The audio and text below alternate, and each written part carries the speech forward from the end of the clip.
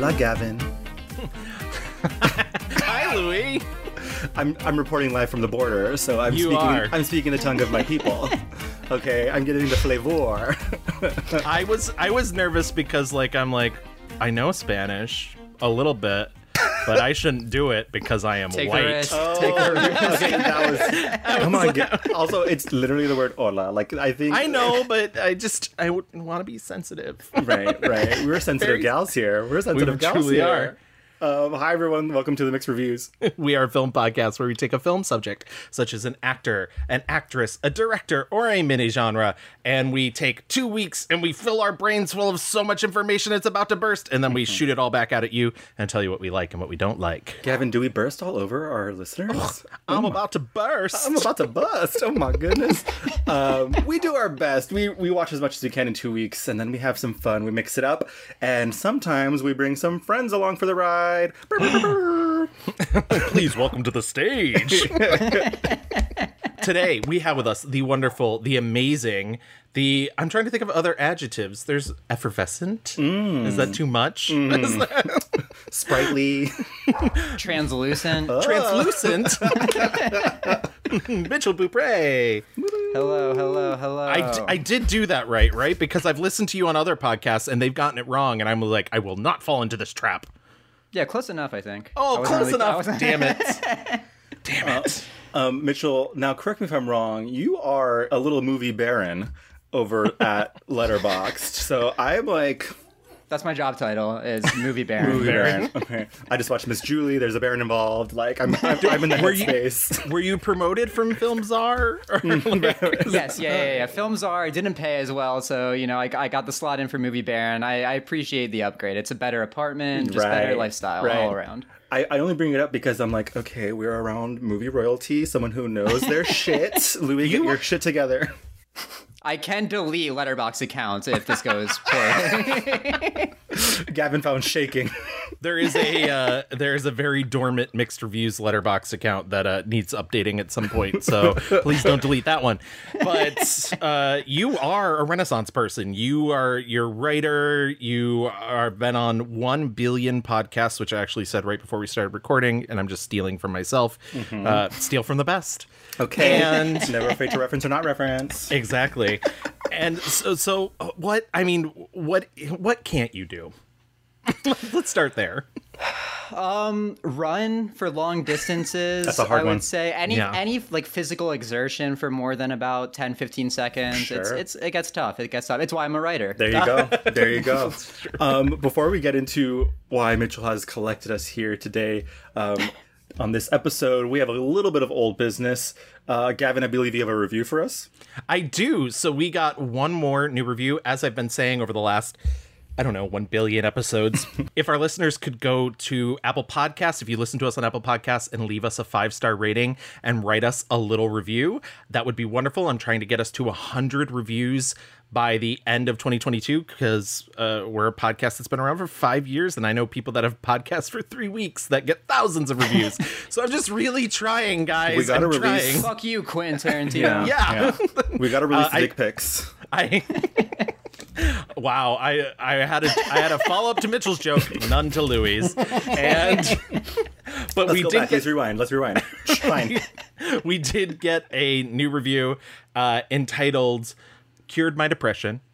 It is from Restless Mal, and it is just the 100 emoji.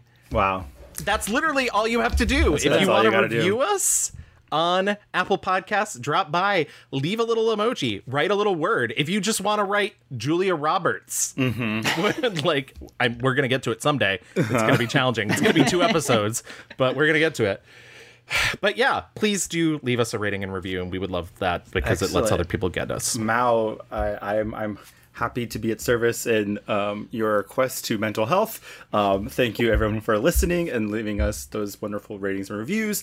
On our last episode, we talked about the tip spot queen herself, Miss Joan Cusack, and had a ball doing that episode. We asked you guys to go online and vote for your favorite movie, and here are the results. Tied in last place is In and Out and Other.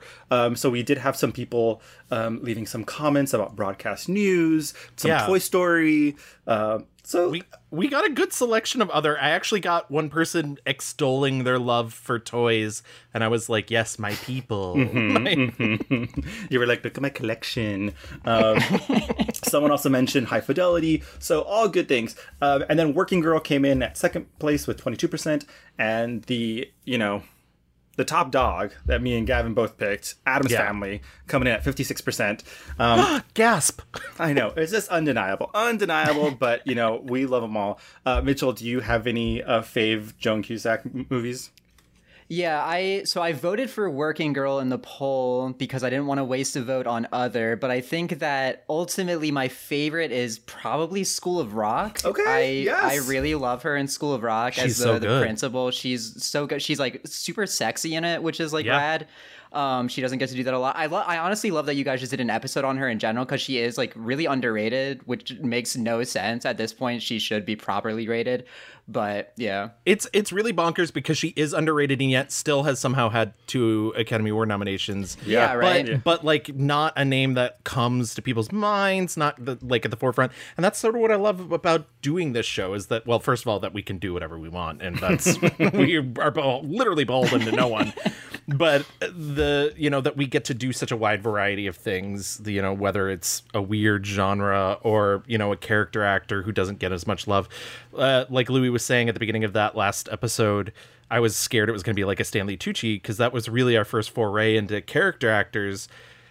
And a little bit was, but it was also like, I don't know, she gives so much depth even in Right, it's incredible what she's able to deliver. She has so much energy and like physicality that doesn't matter. She's that girl in the neck brace, and it's like, God, I'll remember that forever. Yeah, I was looking through like kind of her filmography when you guys did the episode, and I remembered when she did the series finale of The Office, it's like she's in just the one episode, I just remember that every single time I watch the episode, she makes me cry, and like literally her like immediate first scene as like Aaron's mom coming back to like reunite with her, and it's like, yeah, she can just come in for a second and completely like steal it, make you fully believe a character. Yeah, totally. Well, Joan, we love that episode. We love you. But let's move on to why we're here today. Mitchell, as our guest, why don't you tell everyone what we're talking about today? Sure. So today we will be talking about the one and only Colin Farrell, somehow still never nominated for an Academy Award. I know. I've been saying that for 3 days now. It makes no sense. What made you think of him as someone for us to cover? Yeah, he's one of, I think, the best working actors right now. So that's like why he immediately came to mind. But why I wanted him over like anybody else, I gave Gavin, I think, like a list of like 5 different people that I thought would be good, and I said Colin Farrell number 1, though, if you guys were into that as an idea. I think that he's somebody who has a lot of films that definitely vary the range of good to bad, as we'll discuss, but as Gavin and I were kind of talking earlier in DMs, like even the bad ones are not like chores to get through, which, especially as you guys I'm sure know, doing a show like this, like there are actors who you think like, oh, this is one of the best actors of all time, like I'm not gonna get bored of any of these movies, and then you get like a week into it and it's just like film after film after film that you're struggling to get through. I feel like Colin Farrell doesn't really have too many of those, maybe 1 or 2, but usually like the bad ones are still like super watchable, and like he's generally pretty good in them. There's probably only a couple bad performances of his. Yeah, I was thinking like as I was watching A Home at the End of the World today, I was like, just try and describe Colin Farrell without saying like brooding. He is just the master brooder, just so charming and has sexual chemistry with like a lamp. Like it's crazy. It's crazy. And he came up during the aughts where everyone just wanted like the hot white leading man to be hot and white, and he like did that for a little while, but I'm so happy that he's been able to reach out and do weird fucking like literally such weird movies where I'm like, and he delivers. It's great. Yeah. And the thing is we're going to talk about his age in a second, but I think that's another important thing to really keep in mind as we're talking through this episode. He's really only been famous for 20 years. 20 years. That's it. Yeah. It's not like a massive, but it feels like he's been there all along because he was such an instant skyrocket into the fame monster, if you will. Thank you, Gaga. Thank you, Gaga. And I think what's also interesting is because he is so young, he's somebody you can sort of chart the way that he gets better over time, which is not to say that there's always, he is good in some of the earlier stuff. I don't want to take away from that, but he got thrust into some stuff early that I'm just like, oof, boy, you were not ready for this. It was the like Hollywood first millennial celebrity. I mean, I remember being like a teen and being like, oh, there are like naked pictures of Colin Farrell out there. Like he was the bad boy, Yeah. Yeah. It was definitely. It was drinking, it was drugs, it was partying, it was Britney having Spears. sex with Britney Spears. Crazy. On the opposite end, so Britney Spears, Elizabeth Taylor. These are the women he was dating. Like, honey, she came straight from Ireland and said, "Who's ready to fuck?" Okay, like, exactly. He said, "Hey, I got a SWAT premiere to go to." Who's available tonight? So he's like a really interesting person to do a dissection on, because it's almost like, I don't know, do we have celebrities like that anymore? Because we also we have a really bad sort of celebrity problem here in the US and a really bad paparazzi problem and that sort of situation, but it's not anywhere near the level it was when he got his start. Yeah. And so is he sort of the last of that tabloid celebrity, like the tail end of that tabloid celebrity that was sort of made in that era and now is like beyond it? right. Yeah, I definitely think, because it was like around that same time period of like the Ben and J-Lo stuff, but Ben was already like well established from the like 90s stuff going into it. So yeah, Colin does seem like, especially as like a male star, kind of that last segment of people who were born into the spotlight from paparazzi and like that whole tabloid culture where your understanding of who they are comes from that. So like growing up, I was born in 1990, so like that. Shut up, you baby. That sort of period of like 2002 to 2006 where he was in like the tabloid and all over the news cycle like that was how I saw Colin Farrell, and like how I got introduced to him was seeing him as the like train wreck kind of bad boy. Right. And also it's weird, I was just thinking right now, like he was one of the rare male stars that was like sexualized, that wasn't very common. It was like, oh, he's a drinker, partier, bad boy, but like it was also like, oh, he looks very hot and we want to see him without a shirt on all the time. And it that's what he was. I don't know. It's weird. We don't get a lot of sexualized celebrities, especially from that era of like super macho nonsense. But I digress. We will get into all this and more. Gavin, why don't we go back into the rewind? Colin James Farrell was born May 31st, 1976. He is 46 years old, as I mentioned. He was born in Castleknock, which is a suburb of Dublin. His mother was Rita, and his father was Eamon Farrell. His father played football for the Shamrock Rovers FC and ran a health food shop. And it's funny because I've watched interviews with him where he like starts off by being like, oh yeah, culture was all around. It was music and storytelling, just the way that Americans picture Ireland. And he's like, none of that is true. My father was an athlete, was a professional footballer, soccer player. And so that was really the only particular kind of structure I remember in my relationship between he and I, and my parents came from working class stock, which doesn't of course exclude them from having an interest in the arts, but for whatever reason there was no songs, there was no stories, there was no trips to the theatre. The cinema was once in every blue moon, but I kind of had a love for film from a very early age, and I just found it very affecting from a very early age. He ends up being educated at the St. Brigid's National School, followed by an exclusive all-boys private school, Castleknock College, and then Gormanston College in County Meath, all very Irish. Right. Castleknock sounds very fake, let me say that. Yeah, exactly. I now want to just be like, oh yeah, I'm from Castleknock. Just see what people do. Castleknock? Have you not? It's in upstate New York. And Yeah, during this time, his older brother is starting to take dance classes from this woman that he's just met that has emigrated from the U.S. She's a line dancer, and he decides to pick up line dancing for himself. She teaches him things, and he starts teaching line dancing, cowboy hat, cowboy boots. He's a dancer. He's in a club. He said he had on a white shirt and he was on some other stuff.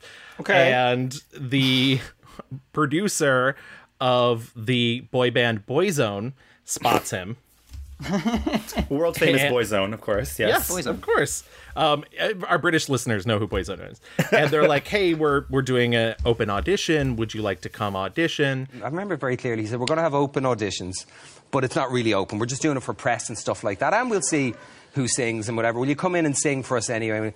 So I went into the Ormond Hotel, and there's a bunch of queue around the corner, a bunch of lads. And I think because I had a previous engagement with them that I could probably skip the queue. And I went up and I sang Careless Whisper. No. Yeah. Great tune. Terrible tune. Can you sing? Coming out of this mouth. No. Terrible tune. Okay. Murdered it. Yeah. So bad they asked me to, could you do that could you do that again? And I sang it a second time. And I didn't feel great about myself after that. They said, I don't think that's the best you can do. And by the time he gets home, there's a call on his answering machine saying, "Ooh, yeah. So sorry, babes. Yeah, it's not going to work out at this time. I don't think.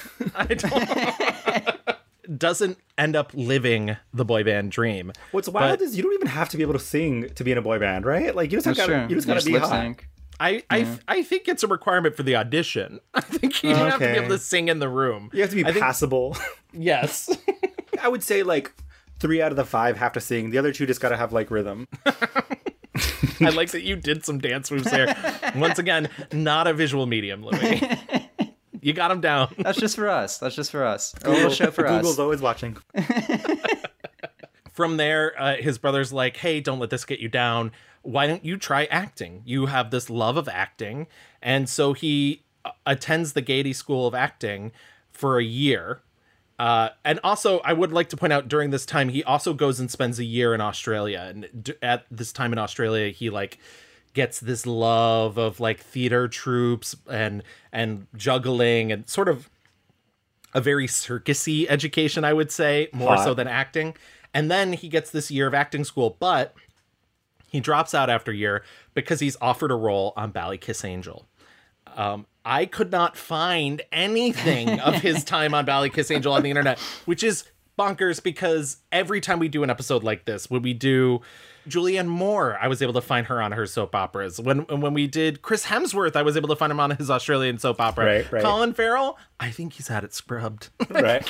You can find those line dancing videos of him on the internet. But Exactly. Not the soap opera.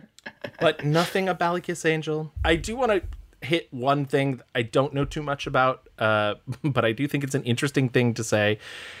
While he was in Sydney at the age of 18, he became the suspect in an attempted murder case. The police stopped him because they had a police sketch that looked remarkably like him. And he didn't do himself any favors because in the interview room, he said he blacked out in the night of question. His only alibi was a journal kept by his friend. And in that journal, it explained that they had been taking MDMA on the other side of town that night. What kind of Brett Kavanaugh, like, my calendar, like, that feels very... That feels like a plot of one of his movies. How is that not, you know? True. That's in Bruges too.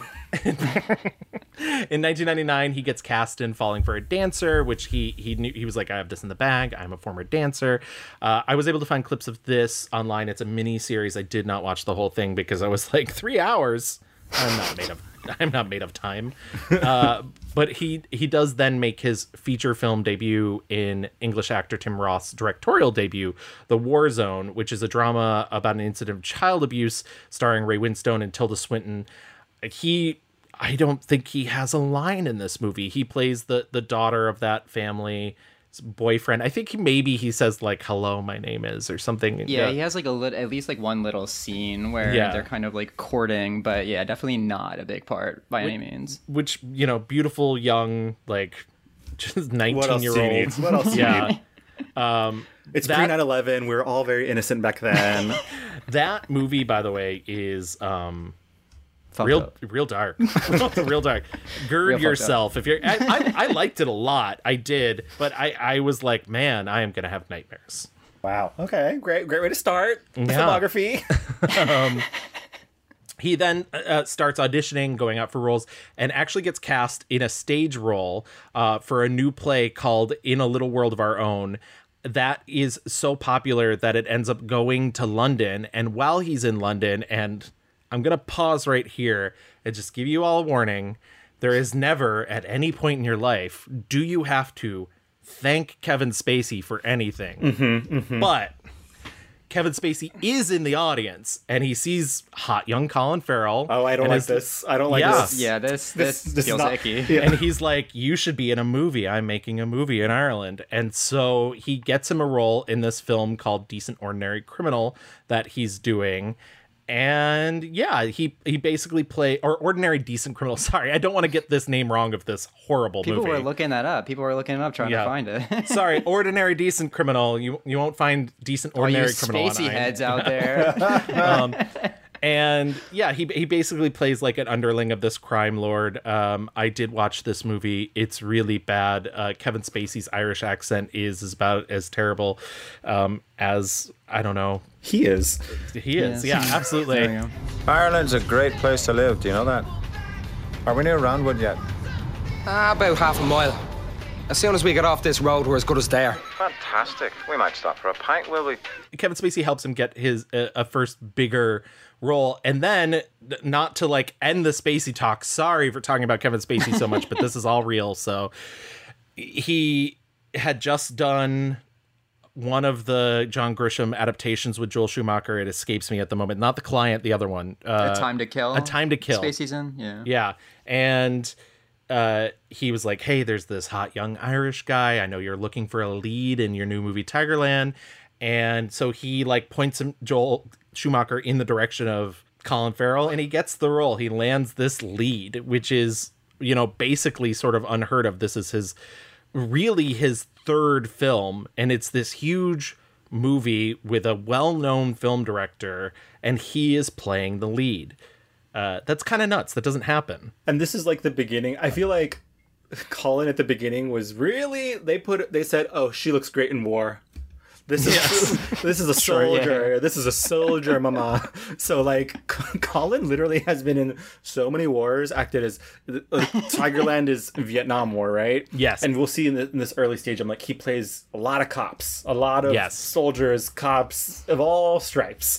And it started at the very beginning, babe. They said, give this man a gun. The movie is fine, but you totally understand why it's like a breakout role for him, because he just pops. Like it definitely trying to give him the like Paul Newman kind of, breakout role. And I mean, he absolutely nails it. It's a performance that I really love. It's a really great cast. It's a super stacked cast, which I think speaks to Schumacher being able to do it. And it's like a Schumacher coming off of the Batmans and everything, so it's like him going for his like return to form indie. And yeah, it's a fine movie, but definitely worth watching for his performance. Did you like it? I did. I'm more middle of the road like you are. I don't think it's an amazing film, and I do think it oftentimes feels a little Full Metal Jacket light. Sure, but I do think, it's both a really interesting looking film too, because he shot it on Super 16 and blew it up.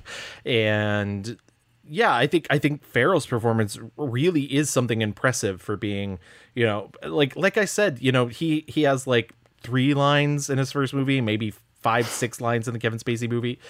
Like this, he's in almost every scene. He truly is the star, and I think that's a lot of weight to put on somebody who hasn't done something like that before, especially somebody who truly has no film training, who was trained for the theater, and also, oddly enough, has never been back on stage since the play Spacey saw him in. Jim Paxton. Yeah, let's not become friends, Jim. You could be dead tomorrow, and I'd miss you too much. Excuse me? It's a joke. I like that you compared him to Paul Newman. I hadn't thought about that, but it's truly what that is, sort of the smile, because he doesn't give it the hard The one thing that people, he looks hard. He looks like, he's right, but then it's all like soft, gooey center. Right, but then he just like furrows his eyebrow, and you're like, oh my god, maybe I do want you to hit me. Yeah. You think to yourself, I can change him. Right. So yeah, I get it. We could. Yeah, and we could. Okay, he's the rare Pokemon straight man where it's like, yeah, it's fine. Call me Slur, please. Jesus. We're gonna get letters. Please don't refer to this part of the episode in your review when you leave your 5-star review. I didn't watch Tigerland, but I did see his next film, which was a bummer. That's a choice. That's a real choice. So his next film in 2001 is American Outlaws. American Outlaws is the story of Jesse James, the James Younger gang. It comes like really hot on the heels of Young Guns, which tells the exact same story. And what's really funny is I have not heard him name this movie, but I have heard him talk about this movie as the movie he did directly after Tigerland that he shouldn't have done, that he wasn't ready for. I mean, the second film I did, which is close call, I think, between two, but I think it's the worst reviewed film I've done, and that was the second one, so it was a quick kick in the arse I got. Yeah. But I was advised not to do that film by various people at the time, and I remember I was offered $350,000 to do that film, and I was like, I can't say no to that. It's not like I didn't want anything. I didn't want a fast car. I didn't want a wardrobe. I didn't really care. I'm not. But I was like, I just can't. I didn't feel good enough about myself to say no to it. Yeah. Was the bottom line. I didn't feel confident enough in my own abilities to say that's amazing, and I'm in a very fortunate place. Obviously, if I'm getting such an offer. But no, it doesn't feel right. Yeah, this movie is a joke. American Outlaws, which asks the question, why is Ali Larter an actress? Thank you so much for just getting right to the Ali Larter in this movie. God bless. Yeah. I believe you mean famous accused racist Ali Larter. Yes. Yeah. Is that true? Yes. Oh yeah, the Heroes. One of her co-stars on Heroes, the guy that played her boyfriend was basically like, she was the reason I was written off the show. Right, Jesus because Christ. her boyfriend was a black man, right? Yeah. Yep. Yeah. Because then you watch American Outlaws and she is god awful. Awful. The line reading. I think there really fully needs to be an investigation as to why there are so many Europeans pretending to be Americans in the Old West. I will say though, I as we go through his filmography, I was like, okay, also Colin Farrell, we don't talk enough about his accent work is very good. Very good. Yeah. There's one movie recently that it's very bad in, which we'll get to, but like surprising that it's bad in that one because in the early ones, really surprisingly good. I was actually going to bring that up because I was thinking about our Ewan McGregor episode because I famously was like, Ewan, please stop. You're not an American. It doesn't work. Because Ewan McGregor does, I'm not challenging him on his craft, but his American accent is the most generic American. I am an American. You're a robot. And Colin, and I don't know what it is specifically, and I've heard him talk about trying to make it specific and trying to really work with it to get the right tone specifically to where it's from. But I think one of the things that he does that's really smart is he keeps a little bit of his Irish lilt in the American. And I think because of that, it makes it more specific. It makes, regardless of questioning where it's from mentally, you're like, oh, this is an accent, this is what a person sounds like, right? Yeah. And also the way he talks is very melodic. He's got personality in his delivery, so it's not just rat-tat-tat-tat, I'm trying to mask my voice. For me, it's quite simply, dialects are quite simply something that is another avenue into the character, or something that is a wall between you and the character. It's one or the other. There's very little middle ground. But it really warrants and deserves as much attention as you can ever pay it. And then it can be fun as well. The more specific and the more geographically placed something can be, the greater idea you'll have of a even socioeconomic foundation for such a thing. But yeah, dialects are interesting. I also saw 2002's Hearts War. Yes. Which, again, war movie. Oh my God, how many times are we going to see this man? It is a war movie, though. You're right. But it's also a courtroom procedural and also a murder drama. Mystery, and then also makes you wonder why Bruce Willis can't move his face and emote. Hearts War, not my cup of tea. I saw it for the first time for this episode I was not a fan so much, but I did think Colin was pretty decent in it. Yeah, he's fine in it. It's not. It's like that run of procedural war movies, like Rules of Engagement came out like around the same time, and like it's not too long after like Courage Under Fire, where it's like, why are we doing these like courtroom dramas about war? Are people really interested in this? And like the answer is no. Well, it's 2002. Okay, so everyone wanted the drama in the military. Okay, like it is 100% A Few Good Men's fault. I can answer that question for you. Yeah, that's exactly A Few Good Men was a hit, and then everybody was like, what's a military tribunal like? Oh my God. Yeah. It's like boring, just like real court. In 2000 to 2003, he does a bunch of films, and this is sort of, it's funny. Big year. Yeah. I saw our previous guest, Dan Mecca, mention that you would need to go to bat for his studio output. In 2002 to 2003, he does Phone Booth, The Recruit, and SWAT. Where would you guys like to start? Well, honey, I'm at a payphone trying to call home. Okay, I think Phone Booth is the stupidest movie I've ever seen, but it's so fun. I don't care. I don't think it's fun. I think it's an incredibly stupid movie. I do not understand what people like about it. I just love the idea. I mean, we were so innocent and pure, but like, do you know that people used to, what was it? If you were talking to yourself back in the day, you were crazy. Now, everyone does it when they're on their phone. I was like, Oh, is that from the omniscient narrator who only narrates the very beginning of the movie? Yeah. Does Joel Schumacher think he's Dario Argento? Does he think he can get away with that crap? That movie thoroughly entertains me, even though it makes no sense. They're like, yeah, I killed that pedophile, and you, because you maybe would have cheated on your wife, you might die too now. So think about that. It's ridiculous, but I don't know. Deserved, really. Yeah.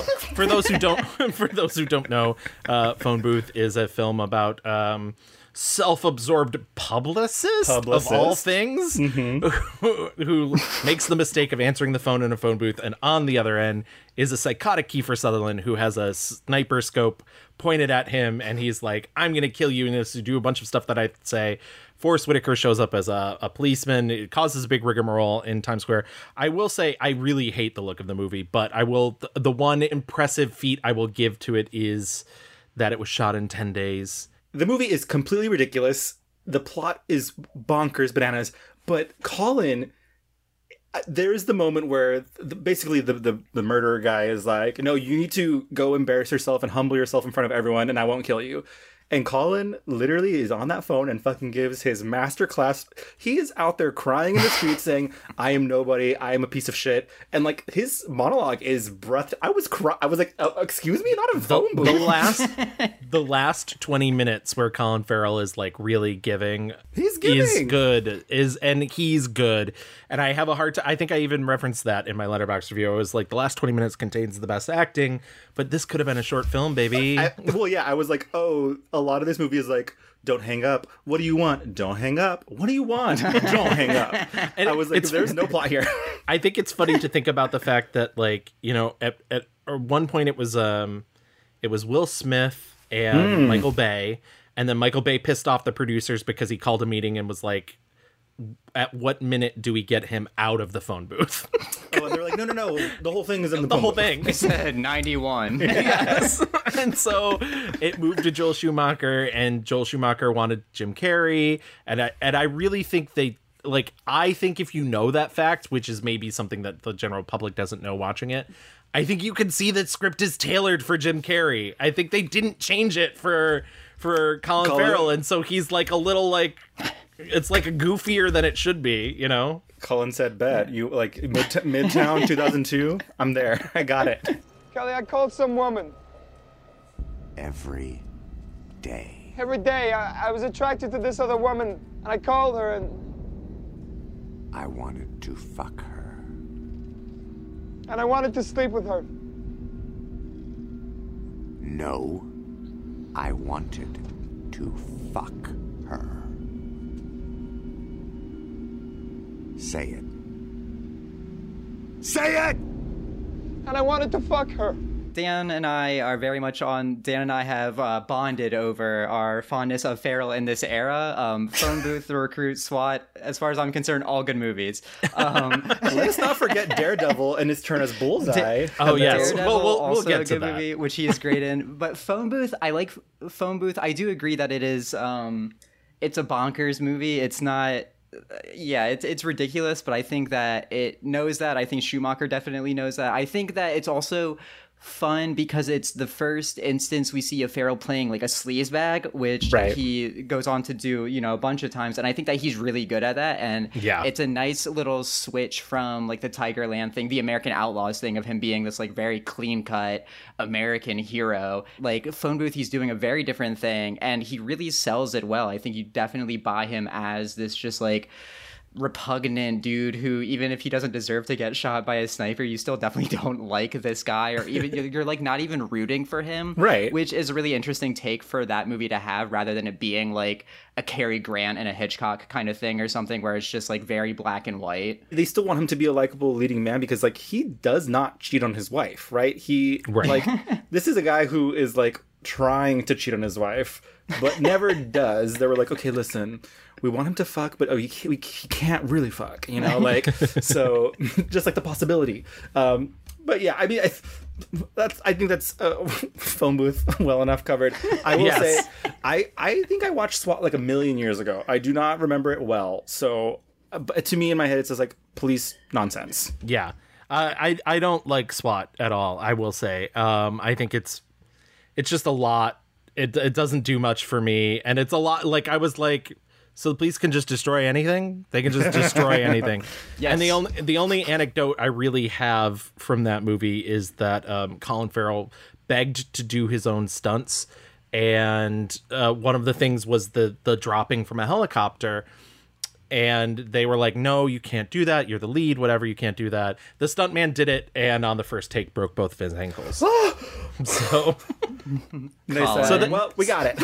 Yeah, exactly. I think out of the three that I brought up, because there are other movies that we're gonna get to real quick, but I think of the three, I like The Recruit. I think it's Al Pacino, not even at his like fighting level, just doing an Al Pacino performance and still like taking everyone to school. Wow. I mean, literally at one point he spills coffee on him and he's like, my dick's on fire. And I was just like, classic Pacino. I definitely The Recruit of the three is also my favorite. Like SWAT is 100% propaganda. Like Gavin, I think your Letterboxd review pointed out well. It's like that run of like, we're rooting for the good cops because like it's like about police corruption and like the cops are bad, but we're following the good ones, who are trying to stop the corruption. But like I enjoy it. I think that it's fun. I think that he is very charismatic in it and he has a lot of presence to him, which is something that like, especially going back and watching a movie like SWAT, which is very just like straight down the line American blockbuster, I think that you can appreciate that Colin Farrell brings like an energy that is very different and very unique to like when you compare it to the like white men who are leading those kind of movies now, where they are completely indistinguishable to me, like have absolutely no personality. Right. But The Recruit I think is really fun. Yeah. And it definitely is like a conspiracy thriller. I like all of the like weird CIA training stuff that they go through for like the first half of the movie is really interesting. And then it's like one of those movies where it's just like twist after twist after twist, like you don't know who you can trust. Oh, you can trust this person, now you can't trust that person, but you can you trust yourself? We don't know. Are you in on it? We don't know. But also during this time period you get maybe his first big high profile role, which he gets cast in Minority Report, directed by Steven Spielberg. It's a true supporting role, but it is Steven fucking Spielberg. And once again, this is what, 1, 2, 3, 4, this is his fifth film in. He was hot, babe. He was hot. Who gets that? Who gets that? I like it. I'm not the world's biggest Minority Report fan. I know, shocking. That's not going to surprise anybody. But I do like it, and I think he's good at it. Yeah, I really like Minority Report, but I also, for this podcast, talking about Colin Farrell specifically in Minority Report, I think is like a genius casting move.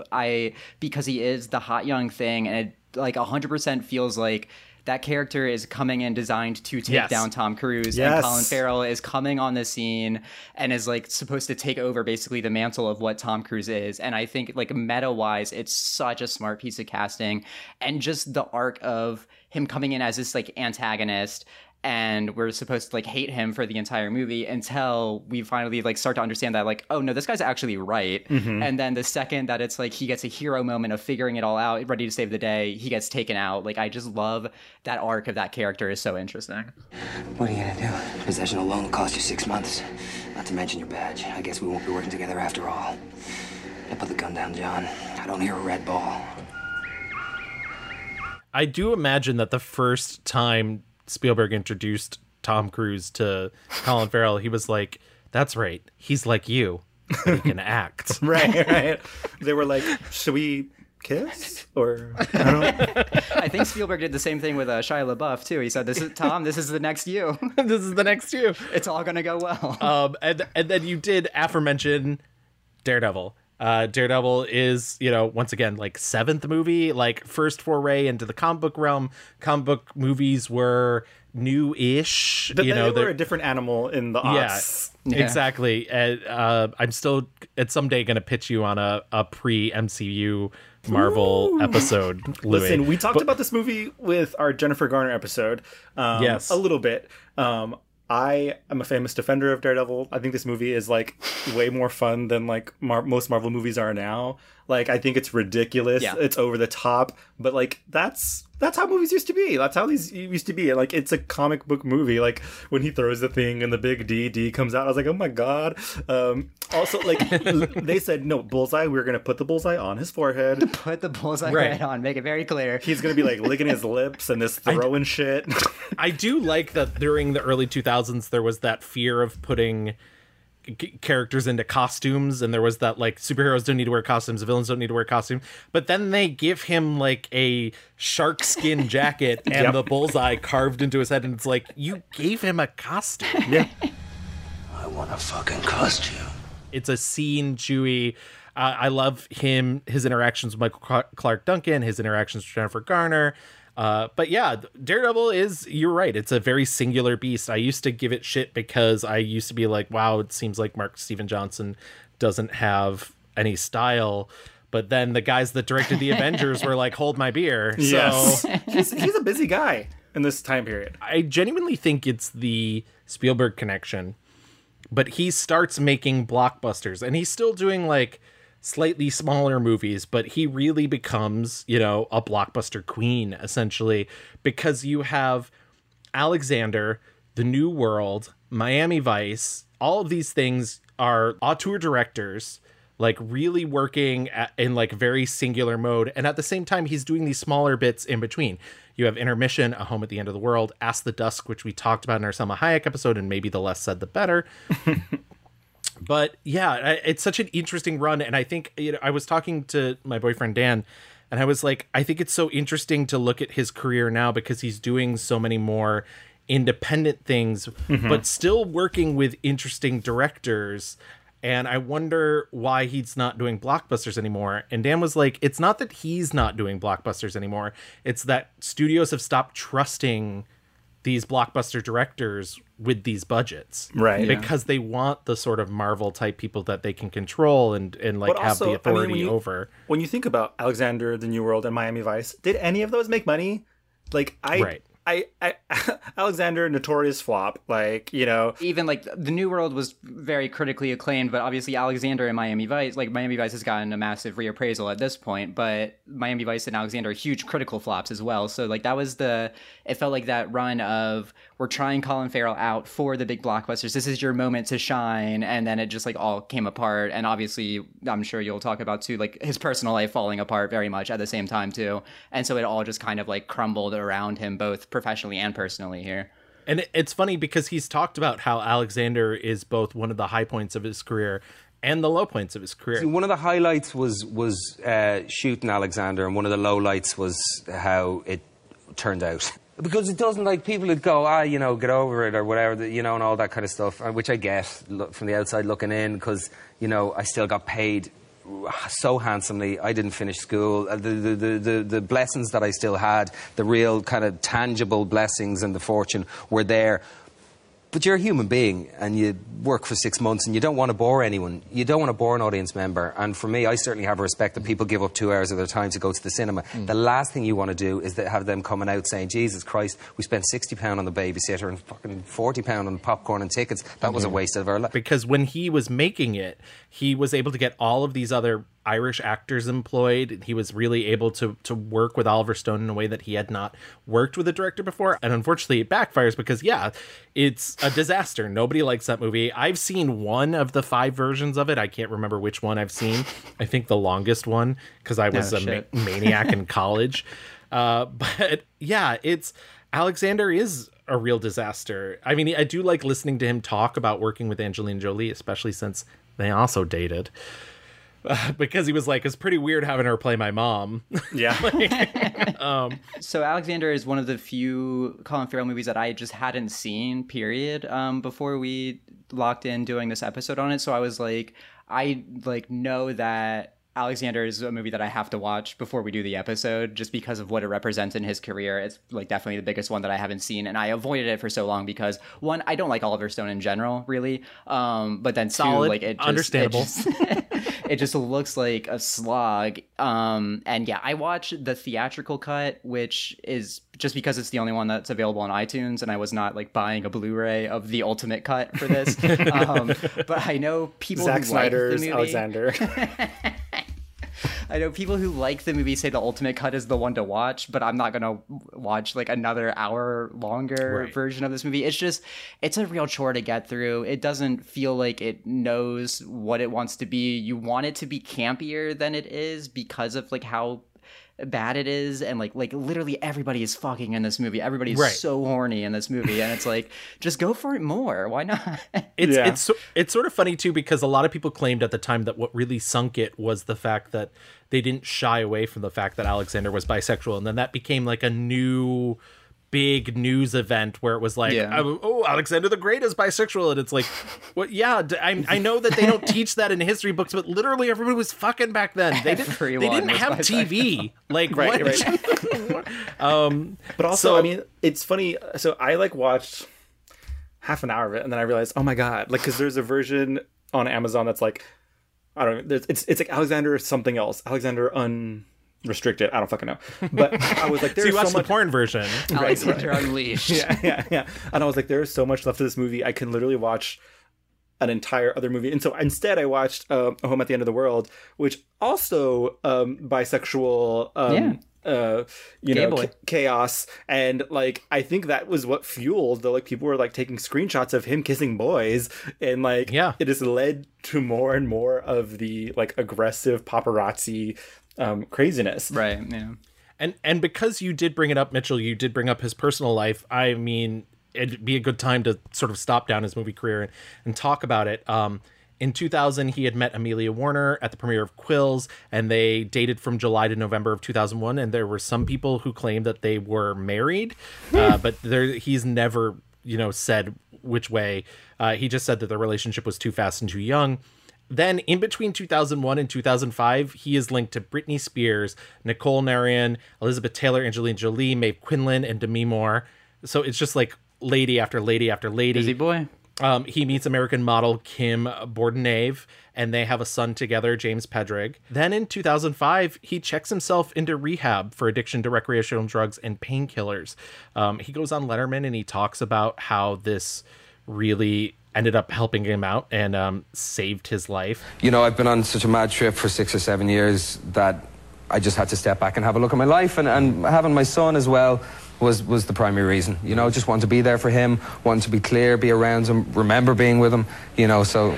Yeah, absolutely. I mean, In sort of an unfortunate turn, he did find out that his son has Angelman syndrome, which is a very rare genetic disorder characterized by intellectual and development delay, including lack of speech and an excitable demeanor.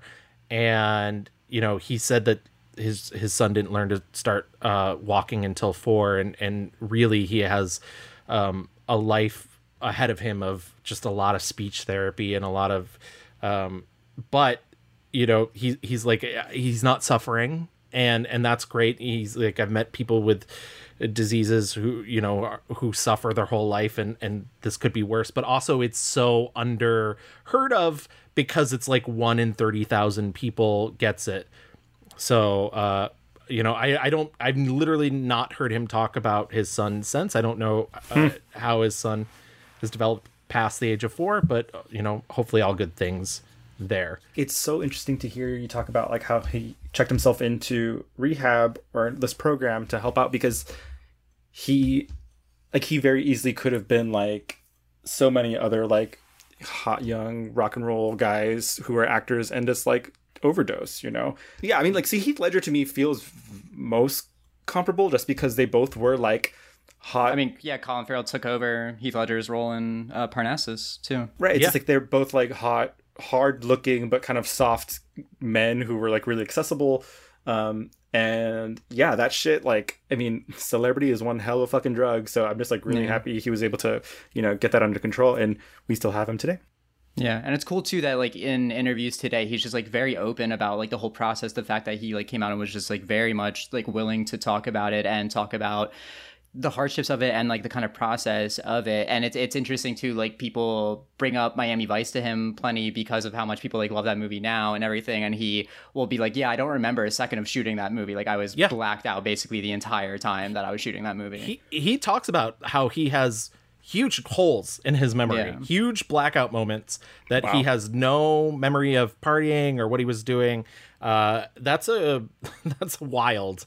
I cannot imagine. I mean, I was young once. There are times where I've been blackout, but like I can count them on my hand. Like I can't imagine having massive bits of an entire movie. Yeah. Also, just to get it out of the way before we pop back in to his movie career, in January 2006, Farrell filed a lawsuit against his ex-girlfriend, American model Nicole Narain, and the Internet Commerce Group for the unauthorized public distribution of a 13-minute sex tape they made in 2003. He was offered $5 million for its rights. While IGC tried to release it, Narain said she would work with Farrell to ensure the tape remained private. Farrell said she tried to release it to damage his acting career and, quote, make money out of it, which Narain denied. On April 16th, 2006, they reached a confidential settlement. Farrell's lawsuit against ICG continued with a trial date for July 21st, 2006, and was eventually settled amicably. I've only seen him talk about this once, and I think it was on Jonathan Ross. Yeah, Jonathan Ross. And they had a big laugh about it, but you could kind of tell. Yeah, it was like some woman in the crowd just like quoted a line that he said in the tape, like while they were like recording the show. She like quoted a line, so he like repeated it back to her or whatever and like laughed. But it's like, who the fuck are you to like say a line that somebody said in a sex tape that got leaked that like they're obviously uncomfortable with? No, because the whole thing, I got offered a pile of money to sign off on it and have it on command in hotels and stuff. Could you imagine if my mother came along and, God forbid, she'd tell me something like, "Oh, you remind me of your father at certain angles." So I couldn't have that. So I think it's an important reminder to our audience. Not that, I mean, I think we have the best audience in the world, so hopefully do not take this to heart. But like, you don't have ownership of the other people's bodies. You don't get to like. That stuff is not for your enjoyment. Leaked sex tapes, it's so gross and like so invasive. Yeah, I mean, like this is like, you know, the beginning. I feel like it's a lot more common now, obviously. Like, and I think the cult, we've like as humans, we've like learned how like what etiquette there is for that stuff. Back then, it was just the wild fucking west of like, it was so new, right? I mean, like obviously there was the Pamela Anderson and Tommy Lee video, which really kicked shit off. But like when there was hot young actor guy and like a sex tape digitally, like you didn't have to go buy this thing. Like, it was Brave New World. And yes, don't be a fucking creepster. But you came here for film. So back into his film career. I do just really quickly want to mention Intermission, which is a dark comedy that he did in Ireland, and it basically contains every working Irish actor at the time. Cillian Murphy, Colm Meaney, and it's fun, but it is he opens the movie and he like hits a girl in the face. Crazy opening scene. Yeah, and I was just like, oh no. So I was like, Colin, don't do that. This is his hit girls in the face era, though, because in It Bruges. truly is. In Bruges, exactly. Sure. It does seem to be the Irish films that want him to punch ladies. I don't know if either of you want to talk about The New World. The New World, unfortunately, is one of the few films of his that I have not seen. And then Miami Vice, we mentioned it briefly. I think we'd be remiss if we didn't talk about it. He has had reservations about Miami Vice as well, because he has said for the stuff that he remembers having a really good relationship with Jamie Foxx and a really jokey relationship behind the scenes, and he wishes the movie had more of that in it. He says the movie's like very self-serious, and I have to agree with him, and I'll be perfectly honest. I don't think the movie's anywhere near as bad as the critics at the time thought it was, but I also just don't think it's anywhere near as good as critics have made it out to be. Because I mean, I think the filmmaking itself is really beautiful. I think Michael Mann has done a really good job at doing the sort of digital, the close-ups, the like really immersive. But Colin Farrell's like, I'm gonna talk like this throughout the movie, and very sweaty. He's very sweaty. I just though him and Gong Li, I mean, I can't think of two more beautiful people to have dance together. But yeah, thoughts on Miami Vice? Mitchell, you said that it's had this reprisal. I was like, really? Yeah, it has. Oh yeah. I have no idea. I mean, I'd never seen this movie before, and I put it on, and I was like, this is the most fucking boring movie I've ever seen in my life. But you loved Black Hat. I don't understand. No, get out of here, Gavin.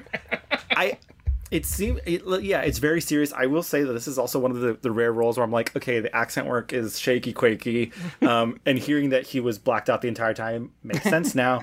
I just can't imagine taking a show like Miami Vice, which is colorful and fun and like kind of silly, and then they're like, but let's make it this. And imagine Miami, the most fucking dour fucking place ever. Like, holy Michael shit. Mann was the executive producer of the TV his show, own Louis. show, his yeah. own show. He said, did that to it. Look what they've done to my boy. yes. What happened to my good boy? Yeah, I don't like this movie. I don't think he's good in it. I'm not like super knowledgeable about like shooting and all that shit, but I was like, this movie also just like looks weird to me. Like there was moments where it looks like found footage shit when they're like at the crime scene. It's in that era of filmmakers like him and Soderbergh like starting to kick off the like digital era, so it's like definitely looks like low quality now. But it was them trying to like revolutionize like a new form. I personally like, I don't fully go towards the space of like, you know, pals like Blake Howard and Katie Walsh who like adore, like think Miami Vice is like one of like the masterpieces of the last 20 years. I don't go that far, but I do really like Miami Vice and The New World, and I really like their places for him specifically because I think they get into this space for him where he's able to really utilize his ability to be really like still and quiet and just like connect with his scene partners, especially in the romances with Koryanka Kilcher in The New World and Gong Li in Miami Vice. I think that he really brings like a romantic side out of him in these two films that I really respond to, and I think that he definitely taps into like later in his career too. But those two films kind of are like intertwined for me from coming at the same era. But yeah, I really like both of them personally. I love you talking about like the romance he brings out because he does have a lot of that in him. I mean, in A Home at the End of the World, I was just like, oh my God. Yeah. It is just oozing. He is sweet, tender boy. It's all love. Like, I wish. And when you compare it to Ali Larter and him in American Outlaws. My God. Literally, I think Robin Wright in this movie is so good. So yes. Home at the End of the World Home at the End of the World. We didn't really talk about it much, but that's a great movie. People should definitely check that out. It truly is. Claire loves you. I love Claire. Doesn't this all seem sort of strange? No, man. It's perfect. Just like this. Bobby, I'm starting to feel a little extra. You're essential, man. Hey, let's dance. Can't dance to opera. You can dance to anything. And he like sort of sought it out because he loved the hours. So like it was something that he truly wanted to do. Thank God they cut that hair though, because that wig parade. Jesus. I think the next logical stop is, Woody Allen's Cassandra's Dream, which, by the way, he said Woody Allen didn't even know who he was. Like 3 days before filming, he like had a costume test brought in front of him, and he was like, "Why's Ewan wearing this suit?" And he was like, he's like, "Yeah, no, I'm Colin. That's Colin. That's me." And Great. So, anyways, but I think the next logical stop is In Bruges, 2008. It opens in the Sundance Film Festival. You know, it's Martin McDonagh's first full-length feature film. Martin McDonagh, famed playwright, has had kind of a back-and-forth career since then, but I think In Bruges is a masterpiece. I love In Bruges.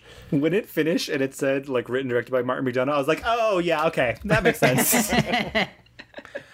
When I read the fact that he has not been on stage since, you know, he was an early 20-something, I was like, what the fuck? Like, Martin McDonagh's never been able to pull him into one of his shows. Yeah, I saw The Hangman on Broadway, and it was fine. But if it had been Colin Farrell, it would have been amazing. So Yeah, In Bruges was one of those movies I hadn't seen, but like had always heard it was amazing. And then I watched it last night, and I was like, okay, this shit slaps. I really like In Bruges too.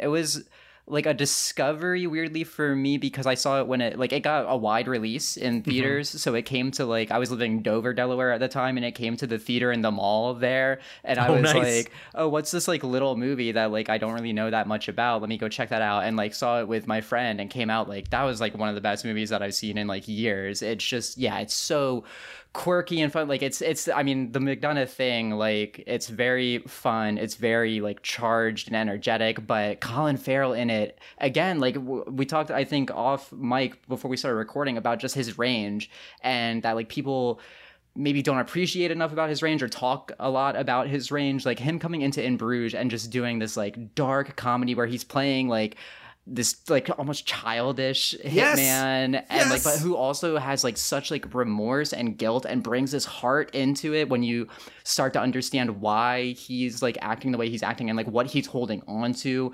There is just so much depth going on to him and dimension that he's playing in this movie. I couldn't have said it better myself. I would like to put a little pin, just a teeny tiny pin, in the word childish, and we're going to come back to that. Put a pin in Bruges. Bruges. In 2008, he does Pride and Glory, the Gavin O'Connor film with Edward Norton. It's another sort of propaganda movie where it's the bad cops are bad, but also the good cops are bad, but they're allowed to do it. He threatens a baby with an iron. And that baby was like, no. Don't do it. The baby said, I have American Sniper auditions in 5 minutes. I can't get right now. Baby. He ends up getting a Golden Globe for In Bruges, speaking of still not nominated for an Oscar. And him, Johnny Depp, and Jude Law also, once again, you mentioned before, they complete Heath Ledger's role from the Imaginarium of Dr. Parnassus, in which all three of them donate their earnings to Ledger's daughters, Matilda. He does Triage with Oscar-winning Bosnian screenwriter and director Denis Tenovic. I had to seek out this movie. It is not a well-seen movie. I really liked it. It's about PTSD, and it's hard to sell that movie. I think it's got some length problems, and I think the script is not great. And I also think Paz Vega maybe gives a bad performance in it, but Colin Farrell and Christopher Lee doing some psychiatric work together, pretty great. What do you feel when you see all these bodies lying around everywhere? Sorrow, fear, relief that you are not amongst them, that you have survived. Fuck you. Excuse me? I said fuck you.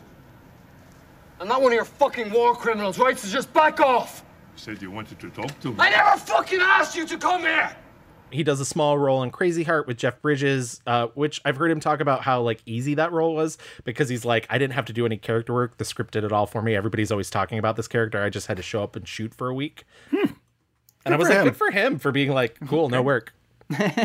But he did get to sing in it, and it is actually his voice, so he's not as bad as he thinks he is. So take that, Boyzone.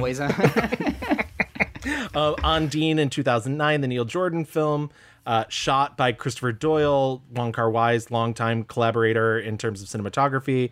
I know not a lot of people like this movie. I really liked it. I think it's sweet. It's interesting. I wasn't expecting the like crime angle of it to be as hard, but like I like it. Yeah, it's so funny. I did see somebody comment on your Letterboxd review mentioning Petzold's Undine, which came out last year, which I loved, and that movie is like way above this one. So I don't want to try and compare them, but I do like that they went opposite routes. Where Petzold was like, oh, it's not a fairy tale, but is it? And this movie was like, it is a fairy tale, but it's not.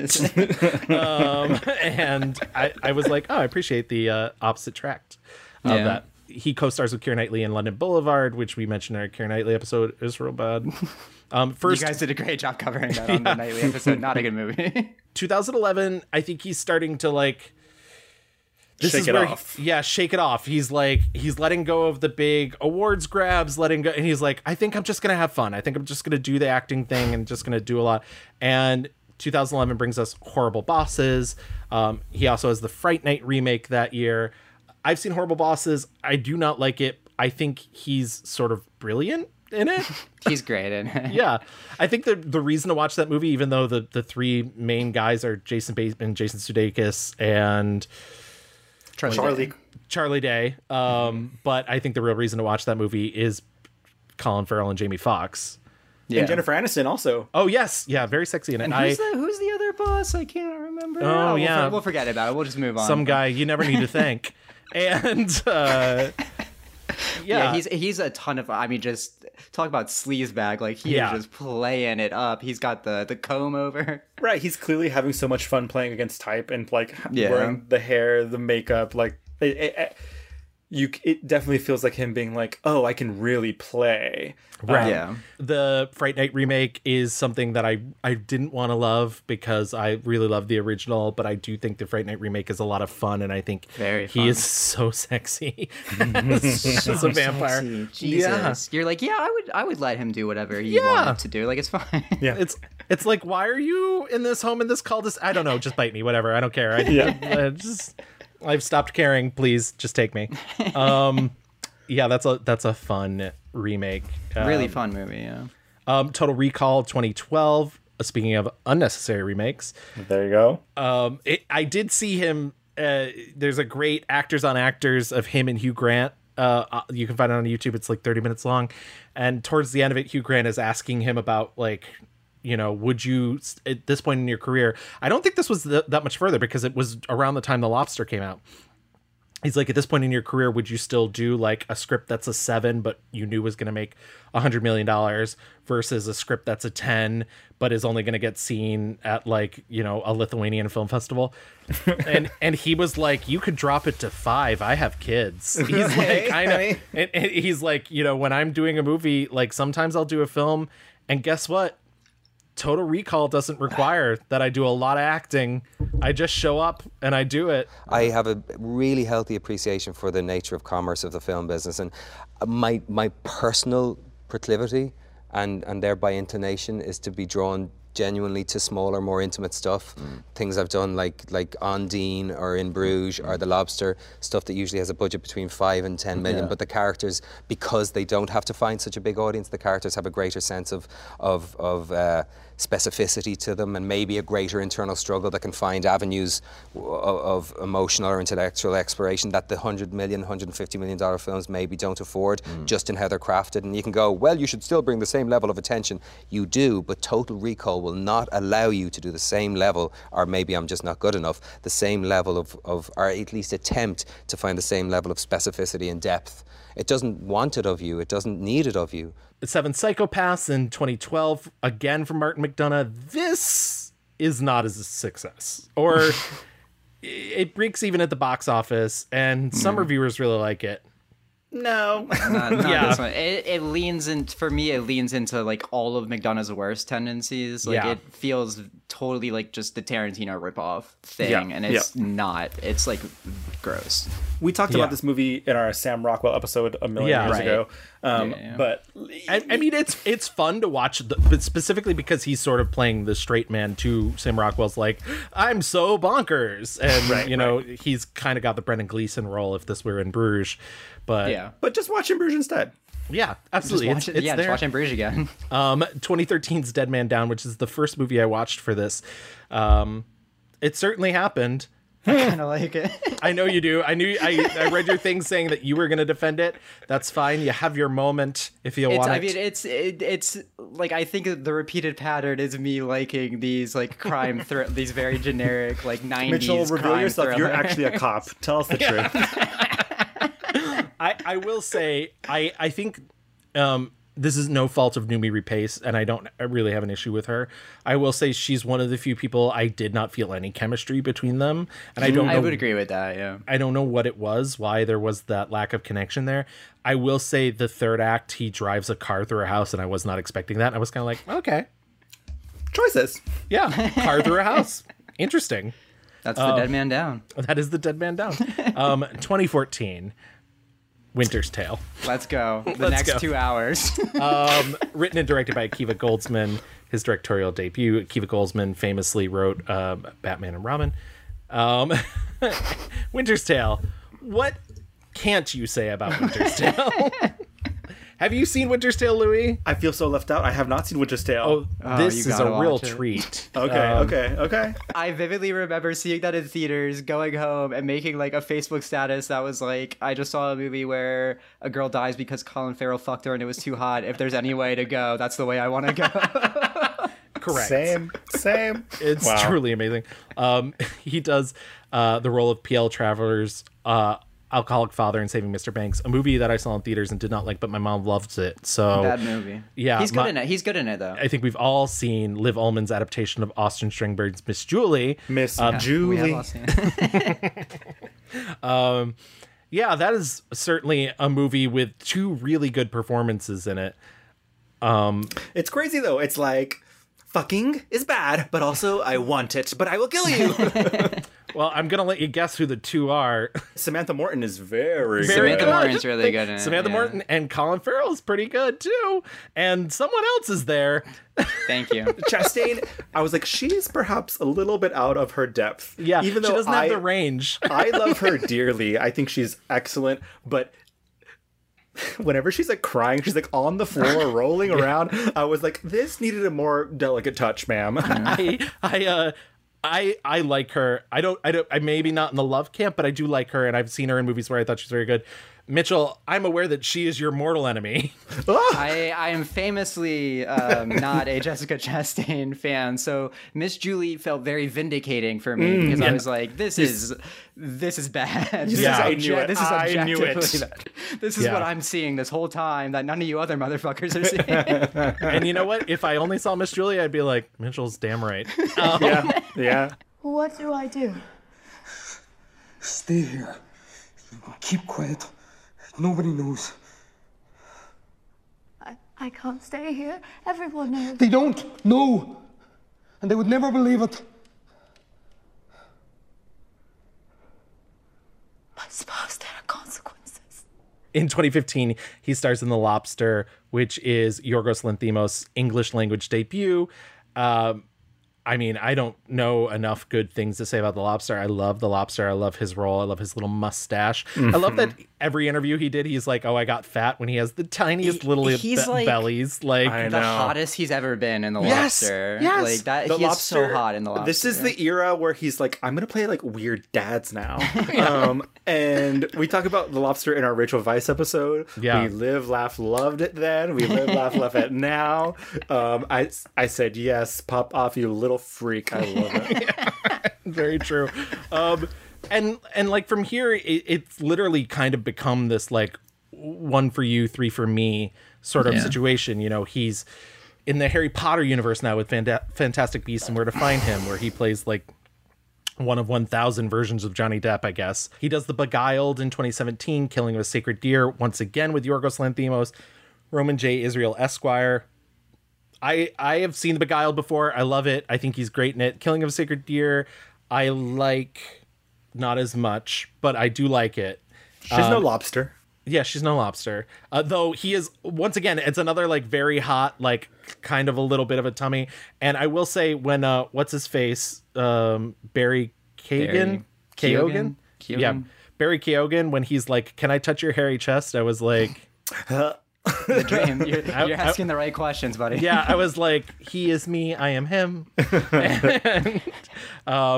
And then Roman J. Israel Esquire, I just watched for this. I remember when that came out, and I think the reviewers hated it, and I really dug it.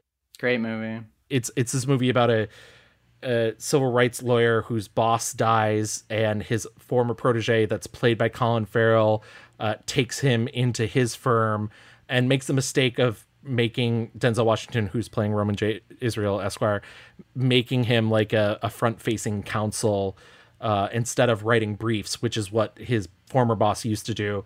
And it like breaks him and makes him do some things that he wouldn't have done otherwise. I think what's interesting is in less delicate hands, Colin Farrell would clearly be the villain of the movie. And I think it's very smart that he's not the villain of the movie. He is a person doing what he thinks is the best that he can do. And it's not always good, but it's very human.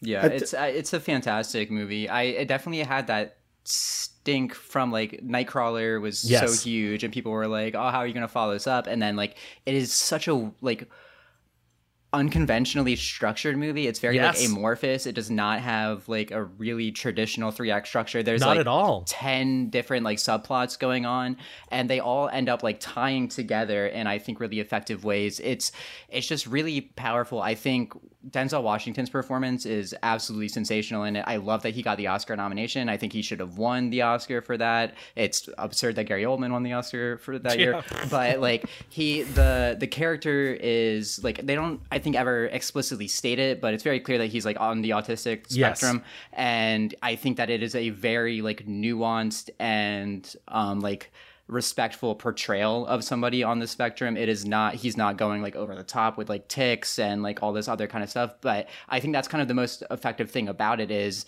he is this guy who's trying to do the right thing in a world that doing the right thing is not black and white at all. It's very gray, and he doesn't quite understand how to fit into that world. So yeah, then he kind of crosses that line into doing something that maybe isn't above board and sees like the rewards of that, but then struggles with the morality of that. It's a really fantastic movie that, yeah, I'm really glad that you loved it, because it's one that I think people either didn't give the proper credit to or just skipped altogether because they heard kind of that and that they should seek out now. It's really fantastic. And yeah, as you said, I love, it reminded me of the Minority Report of Colin Farrell, where like that character could so easily just be straight up a bad guy. But yeah, it's so much more complex than that. I sent you an email today to come to my office. I'm sorry, but when people send emails, they think it goes straight to your brain. You better take what I'm saying seriously, because I'm being very, very sincere with you. I think you knew what you were getting when you brought me in, George. I thought you were functional. I think you brought me in to put your feet to the fire because you're tired of treating low-income clients like dollar signs, and because maybe you remember what it feels like to actually care. That's what I think, George. Well, no, I hired you to make a buck, which is why I thought you took the job. I need money. Badly, of course, but what I really need, George, is an ally. 2018's Widows, which he has like a sort of minor role, but he's great. And Tim Burton's Dumbo. LOL. That, by the way, is the movie that I was talking about, where his accent in Dumbo is god awful. I have no idea what he was doing. He shows up like early on. He's like the main character in it, other than Dumbo, of course. He shows up with a missing arm and immediately starts speaking, and there's just this butchered accent, and I was like, oh god, I'm in for a ride here. He said, fine, I'll take your money, Disney, but I'm gonna be crazy. And then like, his latest, he's having a year for himself. The first film to come out this year, he was the Penguin and Matt Reeves' The Batman. He just had a film come out to Amazon, which is 13 Lives, which is the docudrama about the divers that saved the 13 children from the Thai cave. Directed by Ron Howard. Yeah, directed by Ryan Howard. Later this year, he has The Banshees of Inisherin. I'm sure I'm saying that completely wrong, but that's okay. And that's another, him reteaming with Martin McDonagh and Brendan Gleeson. So like very exciting to see that. Didn't even mention, peppering throughout his career. He has done TV. He did a season of True Detective, the season that everybody supposedly hates. I only watched the first season, so I don't know. It's not good. He did a 5-part miniseries last year called The North Water. And he's going to be doing the TV series version of The Penguin, which supposedly is just being called The Penguin. Inventive names. Just disappointing. Just to get a tiny bit back into his personal life. In 2009, he fathered a second son, Henry Tadeusz, with Polish actress Alicia Bachleda-Kuros, who was the lead in Undine. And then the relationship ended a year later. That's basically it for his personal life. He is a supporter of the Special Olympics. He was the celebrity spokesperson in 2007 for the games in Shanghai.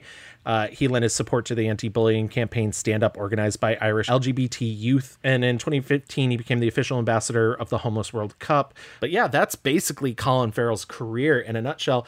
There's some crazy ups and downs in there. I think, I brought up earlier, I think it's interesting to watch him change, to watch that range grow.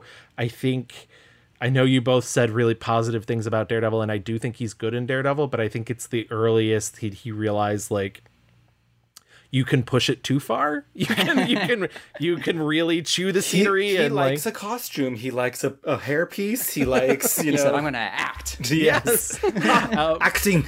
Yeah. And I think after that, he's sort of been able to, even when he's invited to play something that's a bit bigger, he drops it back a little.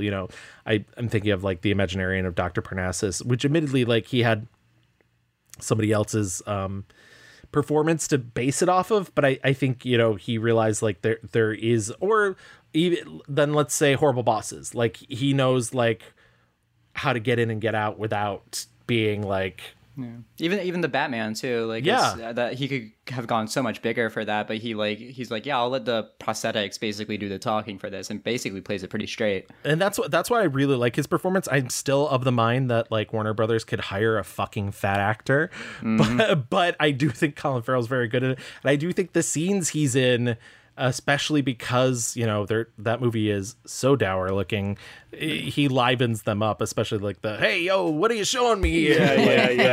Yeah. Boy, you guys are a hell of a duet here. Why'd you start harmonizing? There's only one problem with your little scenario, okay? I ain't no rat. You got any idea what Carmine Falcone would do to me? How you just gotta talk? No, you don't want to talk about rats, huh? Maybe we can talk about what they did to my partner's face. Holy God, what are you showing me? His head. Come on! Open your eyes! Anyways, that's Colin Farrell. Why don't we move into our picks? We've talked enough about his career. Why don't we move into our 1-star reviews and get the bad out of the way first?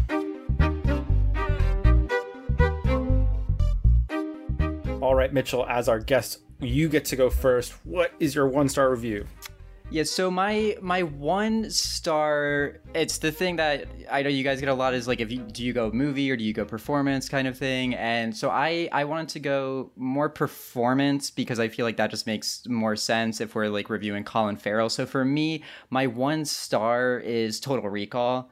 I think that he has worse movies for sure, and even like worse performances, but Total Recall's the one where like I most felt like he just like doesn't even know like why he's there. Like it's just like, let me tell you, I was in the theater going, why am I here? So that's it feels in a way like that. As much as I like the like SWAT, the Recruit kind of era, and like Miami Vice, like Total Recall feels like that like last gasp of Hollywood trying to make him do that kind of thing that like never really suited him. And as much as I wanted Total Recall to be fun, because it seemed like the kind of thing, as you've heard some of my tastes, that like I would enjoy at least, but yeah, it just like saps all of the creativity out of that like world, and he just feels totally drained of it. And the movie's not good. It was same as you, Gavin. It was a little bit better when I rewatched it like a week ago for this than it was when it came. Than I remembered it being when it came out. But like,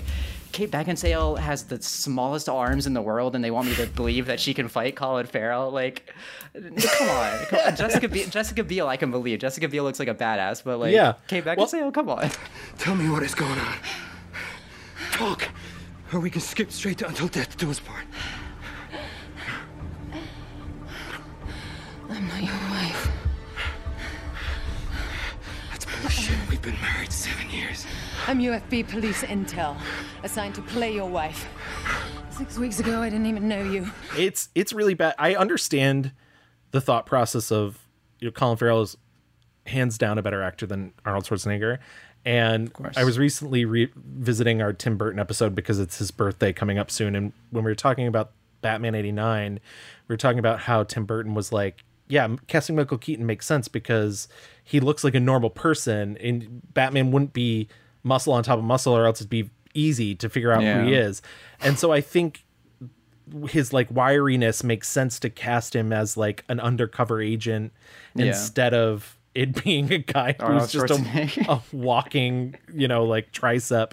Arnold Schwarzenegger, you all like pretty much every movie that's not like Terminator, you basically have to allow yourself to get over that hill. Yes. Like, it makes no sense for any person to look like this. Right, exactly. This man has hobbies. and so like, yeah, it's like there's things that I think could have worked for it, and they just weren't interested in playing into any of that. Yeah. Good pick, Mitchell. So I do oftentimes do this based on performance. And so I did pick a film that I do think he's genuinely bad in, but also I think is a terrible movie. And that's 2015's Solace. Solace is a film that was written as a sequel to the movie Seven, with the log line that Morgan Freeman's character has suddenly developed psychic powers and therefore can hunt down criminals using his psychic powers. David Fincher was like, hashtag this is stupid. And they were like, you're right. And so they saved the script, rewrote it, and decided to do it years later. It's a film in which Jeffrey Dean Morgan plays an FBI agent who is getting his friend, played by Anthony Hopkins, out of retirement. But Anthony Hopkins has retired because his wife has left him after his daughter has died of cancer. And Anthony Hopkins is a psychic. And there's a person running around murdering people. And I'm going to have to ruin the twist of the movie, but it's an 1.5 hour movie. Colin Farrell doesn't show up till the last half hour. Colin Farrell's the killer. And it turns out he's also a psychic. Wow. He's a more powerful psychic. The psychics are fighting. Yeah. And what he's doing is his powers let him see if someone's going to get a terminal illness, and then he's killing them so they don't suffer. Right. He's really altruistic, except he's also fucking insane. And I don't understand why they were like, cool. So we're giving you this backstory of being like, oh, but also like, be crazy. Like, really play up that you're nuts, so the audience really hates you. Also, just on the front of the film being offensive, this movie came out in 2015. I know it was an older script. One of the first bodies they find is a woman in a tub, and Anthony Hopkins is like, don't touch the water. Don't touch. I don't know why. Just don't touch the water. You find out through his psychic visions that her boyfriend had left her because he's secretly gay, had been cheating on her, contracted HIV, gave her HIV, and Colin Farrell killed her because 2015. You die from HIV, that's it? You just do. If you get also, you're fucking dead in a month. We all know that. Yeah, and you also only get it from gay people. Of course. And don't touch that fucking water. And don't touch the water because it's dirty. Full of AIDS. Good goddamn.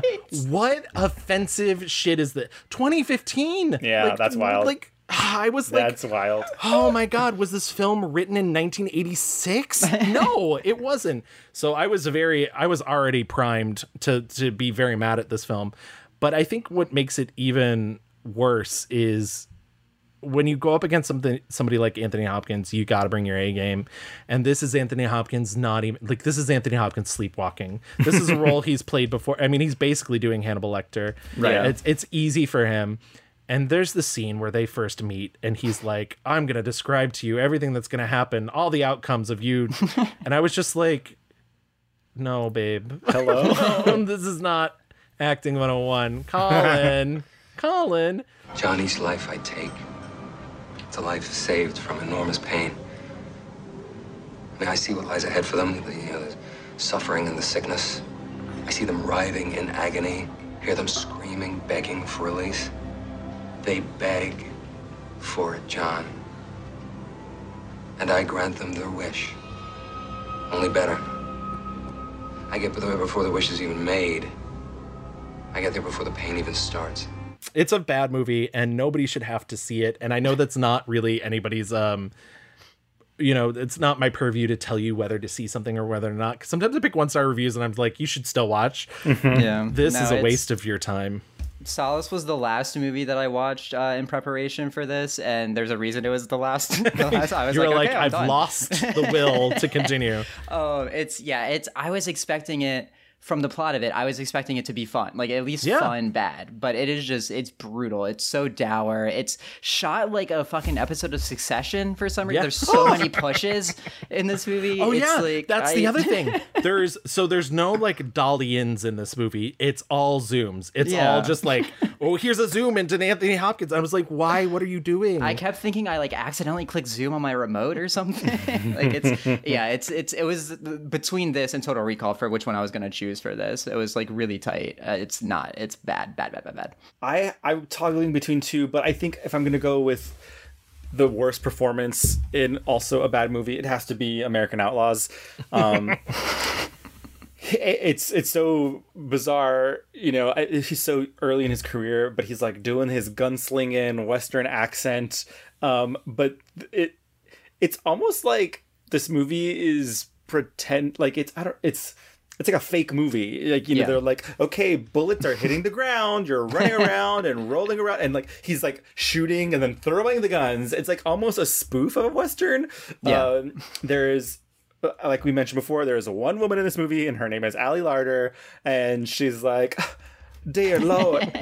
and it's crazy because like he the war is over, and so they're going home, and he's like, oh my God, you've grown up and gotten real big. And she's like, yes, I have. It's so unsmart. It's so just like color by numbers. Like it's everything. Like, who made this movie? It's almost like, it looks like a movie that Jack Donaghy would have made on 30 Rock. Yeah. Like there is, I don't know what it is, because it's certainly not Unforgiven's fault, because Unforgiven looks like a movie, but there's something about most Westerns that are made in the 90s that makes them look like commercials. And I don't know what it is. Right. And hey, like it's, I guess it's not just Westerns, because it also reminds me of the Disney Three Musketeers, which is a movie I like, but looks like a commercial. Doesn't look like a movie. And I don't know, I can't remember which film I blamed it on, but there's definitely something that occurred in the early 90s there. They're just like, and Westerns will look like everybody's doing Our Town. Yeah. It's I've never seen a movie where like the extras who are like in war are so bored. They're so bored. I was like, is this like a reenactment like that you go see at like the bad like, middle you on your of school nowhere field trip, yeah, and like people are like, I hate being here. It just feels like no one likes being there. Scott Conn, who like is always just playing like meathead guy, which I guess like he is kind of like very muscly, whatever.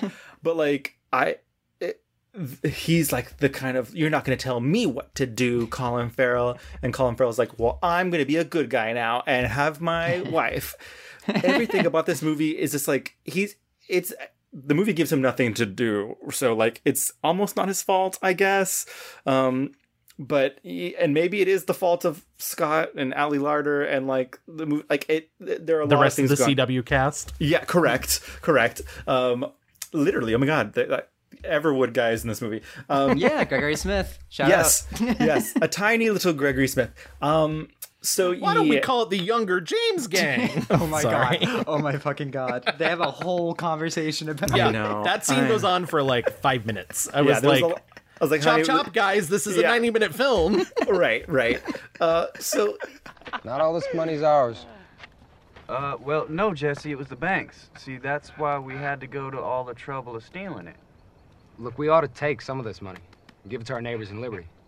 There's a lot of people hurting up there. Hey, none of them risk their necks for this. Now, let's think about this. We create some goodwill with the folk hereabout and make it easier to dodge the law. See, Frank's being smart about this. Well, no, Jesse, just because he reads all them books and he knows all them big words don't make him smart. Yeah, it does. No, it don't, Bob. Stay out of this. Yeah, I guess I'll have to go with that, even though I will say I have very strong feelings about Miami Vice. Where I was waiting for you. I was like, he's gonna do the Miami Vice. You know what? If you feel it, because I don't really like his performance in Miami Vice either. Truth. His performance, he's done skis ball. This movie wants him to do both. It wants him to be slime ball with the hair, and this is also another movie where it's like cops are bad, but the good cops are good cops, and I don't even think him and Gongli are obviously very attractive, but I don't even think I'm like, why? You just met this person and you were also working for the cartel. This makes no fucking sense. I will disagree on that front just because I do think they have a lot of heat together. But the scene where, and I'm sure, come at me, film bros, whatever. The scene where him and Jamie Foxx discuss it, and he's like, she can be a bank teller, but she's with them. I was just like, why are we doing this, guys? Right. So were you ever there? I'm with her 100%. She could be a white-collar money manager. She may even be true love, but she's with them. Like Trudy would say, I ain't playing. Was there anything else that either of you saw that you didn't particularly like? Alexander's crazy, so full on and not a good time. So it's not Phone Booth, which is crazy and a good time. Right. One that we didn't mention, which he's good in, but The Gentleman is a disgusting fucking movie. That movie's racist as shit. I don't understand how that got a decent critical reception of people being like, Guy Ritchie's back, and I'm like, this movie is absolutely repulsive, but he's actually kind of fun in it. He's the one thing that I enjoyed in it, but yeah, that movie's gross as hell. You know what was funny is I just watched that today, and I was like, this is really racist and it's been kind of sexist, but at least no one's been raped. And then right before the end, he just has to, he's like, and sexual violence, and it's just Jesus Christ. Guy Ritchie, what is your deal? Seven Psychopaths, really not my thing. Yeah. As previously mentioned, Horrible Bosses is bad, but he's good in it. But yeah, I don't think it's actually that bad of a career, even though there's missteps, but I don't think there wasn't a ton that I was like, unwatchable. Even the things that are kind of whatever. I mean, I watched The Way Back and I was like, okay, well, I remember. I like that movie quite a bit. Yeah, I was like, I remember when we were trying to make Jim Sturgis thing. I was gonna say that's Kevin and I were just talking about this. That's my one negative thing is Jim Sturgis. Everything else in that movie is fine.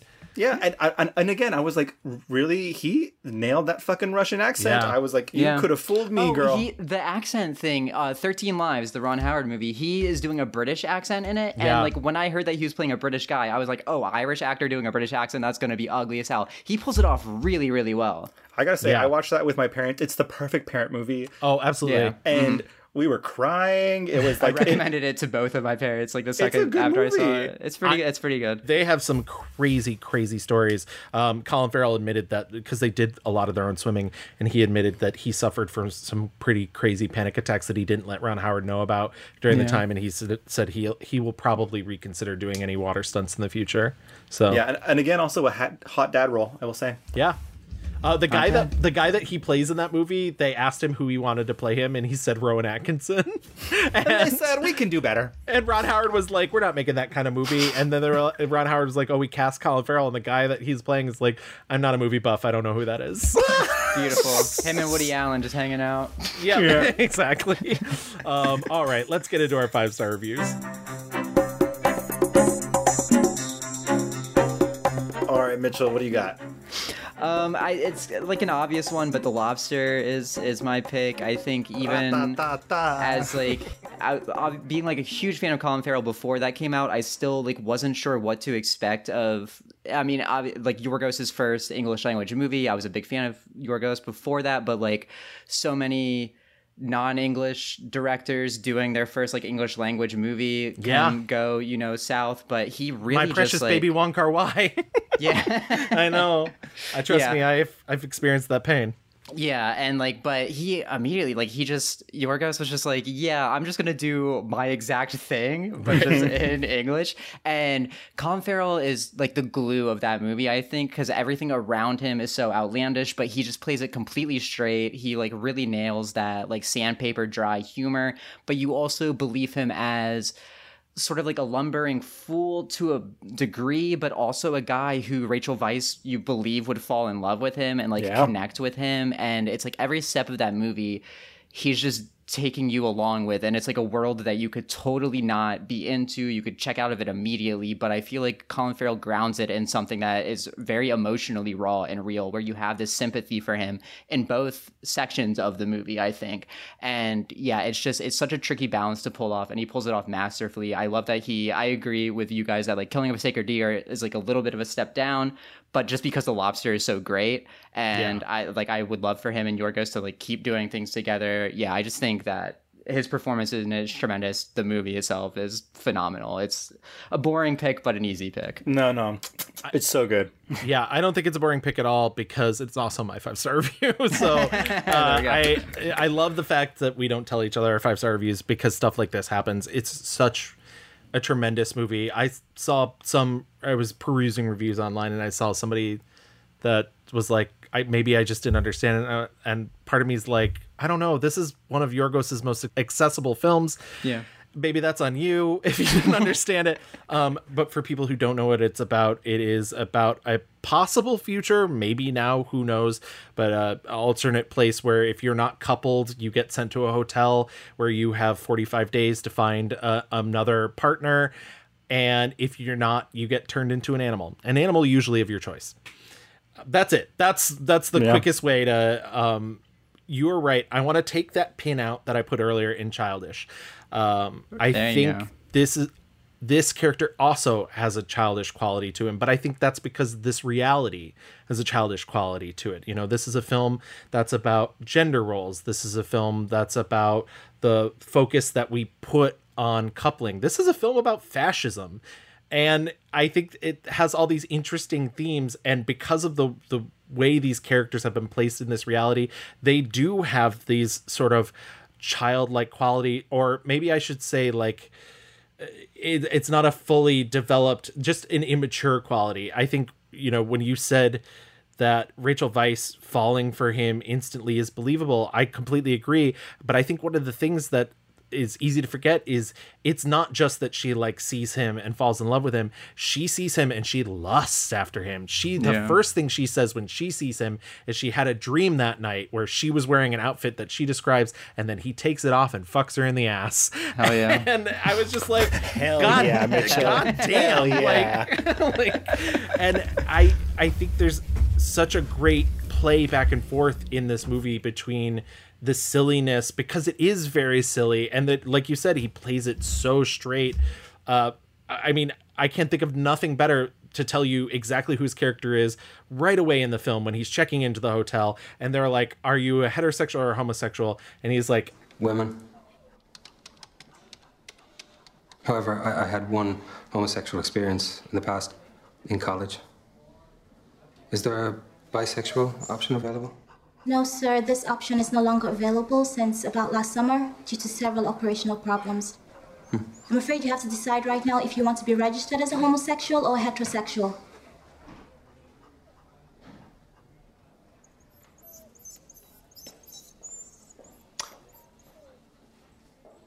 I think I should be registered as a heterosexual.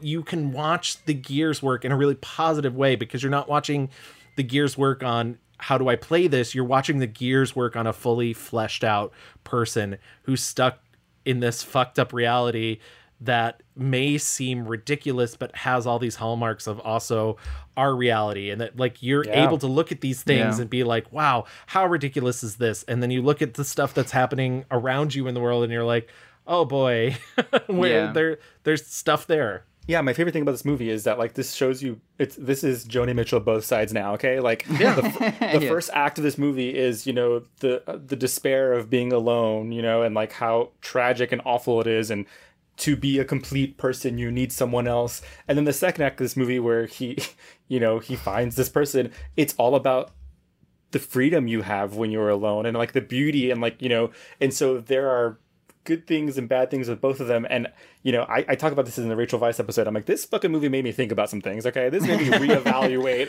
I was like, where am I in my life? That I get. That I don't understand just being like, I don't get it. And it's like, well then do the work, because but you're right. It's brilliant in the fact that it makes you think about stuff, but it's not hitting you over the head with it. And this movie isn't telling you like you need, like if you told someone like, oh well, if you don't find someone you're turned into a lobster or an animal, whatever. And so you would think going into this movie has a point of view that's saying like, you're fucked if you don't find someone. Like that's the moral of the story. But like that's not the moral of the story. The moral of the story is that like there are judgments on both of these things, and there's freedom in both of these things, and you shouldn't have to be put into either of those boxes. You should be able to have freedom by yourself, freedom with who you love, and like all these things. It's a very layered, I don't even want to say complicated. It's not a complicated movie. It's a very thought-provoking movie. It's so ridiculous, but it's exactly what the world is, just put like in front of you in a very direct way. And yeah, it's such a great movie because when it came out, I was single, so like I was viewing it as a single person watching it, and then a few years ago, I watched it with my partner, who I've now been with for 5 years, and like it makes you think of it in like a different kind of way too, and it's like, right, okay. I just want to say thank God you found your partner, because I don't want to know what animal you were going to be turned into. I know it'd be so sad if Mitchell was a horse. Louis, what is your 5-star review? Lobster was definitely up there for me, and I was like, ugh, but I watched In Bruges last night. And I said, she is on the brain, and that it was my backup, and then I was just like, you know what Mitchell's going for? I'm going to go for it. So. I just think, he is so at home in this character, and not because he's also he's playing an Irishman, but like he kills people, and he's a killer. Sorry, Australian police. No, but he's funny in this movie. He's emotional in this movie. He's romantic. It really is just a showcase of all of his tools, and everything about this. So the story of In Bruges is these two men are going to Bruges, which is in Belgium, and we don't know why they're there. It's revealed that they are hitmen, and they're just waiting for a call from their employer. Then it's revealed that Colin Farrell was doing his first job, to kill a priest who was a pedophile. While he kills that priest, he accidentally kills a young boy, and thus sets in motion of their employer sending them to Bruges. You find out his partner is there to kill him, essentially. And he fucking hates being in Bruges. Like an ongoing joke is he's like, I can't fucking believe we're here. Like, Jesus Christ, I hate this so much. And the thing is, too, that they took him to Bruges because it was supposed to be like a nice final vacation. Like, show him the most beautiful place in the world before you have to kill him. Right. And so there's a lot of humor, I think, him and which Gleason is this? Brendan.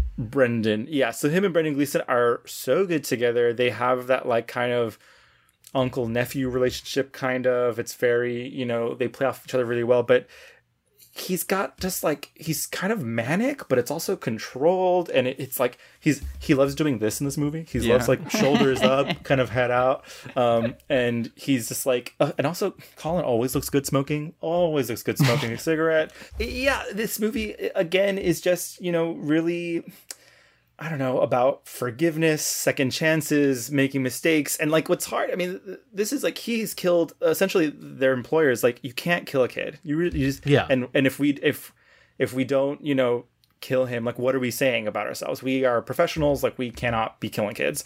And the guy is like, I can't do it. He deserves a second chance.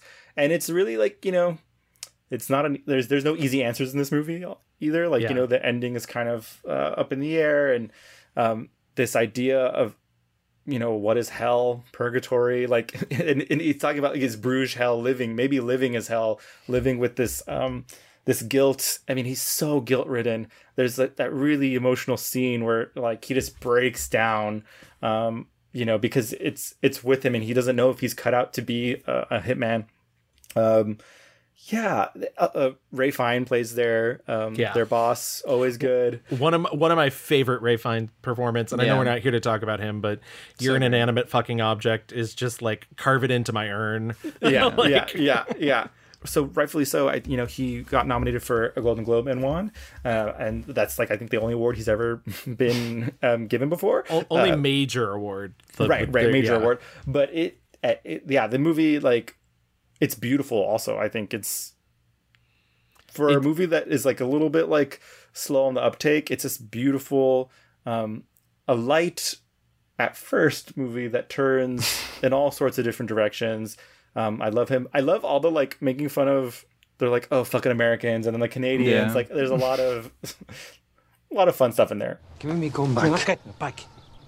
You're a suicide case. And you're trying to shoot me in the fucking head. You're not getting that gun back. How great day this has turned out to be. I'm suicidal. Me mate tries to kill me. Me gun gets nicked, and we're still in fucking barrels. I read that before the Golden Globes, Colin Farrell bet Brendan Gleeson that Colin Farrell would win the award. So he like won the bet too, which is just so ballsy to be like, I bet you I'm going to win. Yeah. Oh my God. That's amazing. That's young, cocky Colin there for you. Was there anything else that either of you saw that you particularly liked? Yeah, I wanted to shout out just two things that we hadn't mentioned yet. We dropped on a bit the North Water, the AMC Plus series that came out last year. I watched it last year, and it's incredible stuff. It's really like harrowing. It's about in the mid 19th century, I think there's like this Arctic expedition. That's basically the premise. And Jack O'Connell, plays the lead who he's like a doctor who gets onto the expedition. He accidentally killed somebody. He committed some sort of crime. And so he's like hiding away on this expedition. And Colin Farrell is one of just like the whalers on the ship, who is basically like the spawn of the worst man you could ever imagine. He is like disgusting, just a horrible person, like the pure villain of it. And it's basically like a battle, like this existential battle of good versus evil, played out over 5 episodes in like the pure Arctic. It's like the furthest north, I think, furthest north or furthest south. I think furthest north that like any production's ever shot. Like, it looks unbearable watching it. Andrew High, the guy who did like Weekend and Looking, wrote and directed the whole thing. It's really impressive. It gave me like the kind of like brutal, bleak, like existential search for like the will to live that a lot of people got out of The Revenant, the movie, which like I don't like that movie at all. No, I didn't get that movie. Out of that movie. But so the North Water for me was what like The Revenant was for a lot of people. And because it's on AMC Plus, like most people aren't even aware that it exists or haven't seen it. But yeah, I would highly recommend people check that out. And just the other thing that I wanted to shout out is After Yang. Which I was about to say year as well. Oh, that was the other movie this year that I left out. Oh yeah, no, he's great in it. He's so good, and it's such a beautiful movie. Like, talk about existential, like a movie that just really makes you think about life and what we leave behind and what we still have from others that have been left behind with us, and like just everything about that, like what you want from your loved ones and what you want to give to your loved ones. It's such a beautiful movie. And the fact that that came out the same exact weekend as The Batman is like the perfect like nexus of like what Colin Farrell is at this point in his career. I do also want to, I reiterate Roman J. Israel Esquire. It's not a huge role. He is, very much supporting. But yeah, he's so good in it. Denzel's so good in it. It's really worth your time. I know you weren't the world's biggest fan, but Undine, I really like watching like lovelorn, like just sad dad, like just he's want to really well cast in it. Yeah. Like, he's very, very well cast in that, I think. My trash picks for fun is Daredevil and Phone Booth. Phone Booth, baby. Let's go. Phone Booth, The Recruit. SWAT, all great movies. Everybody check them out. All right, let's get into our fast forward.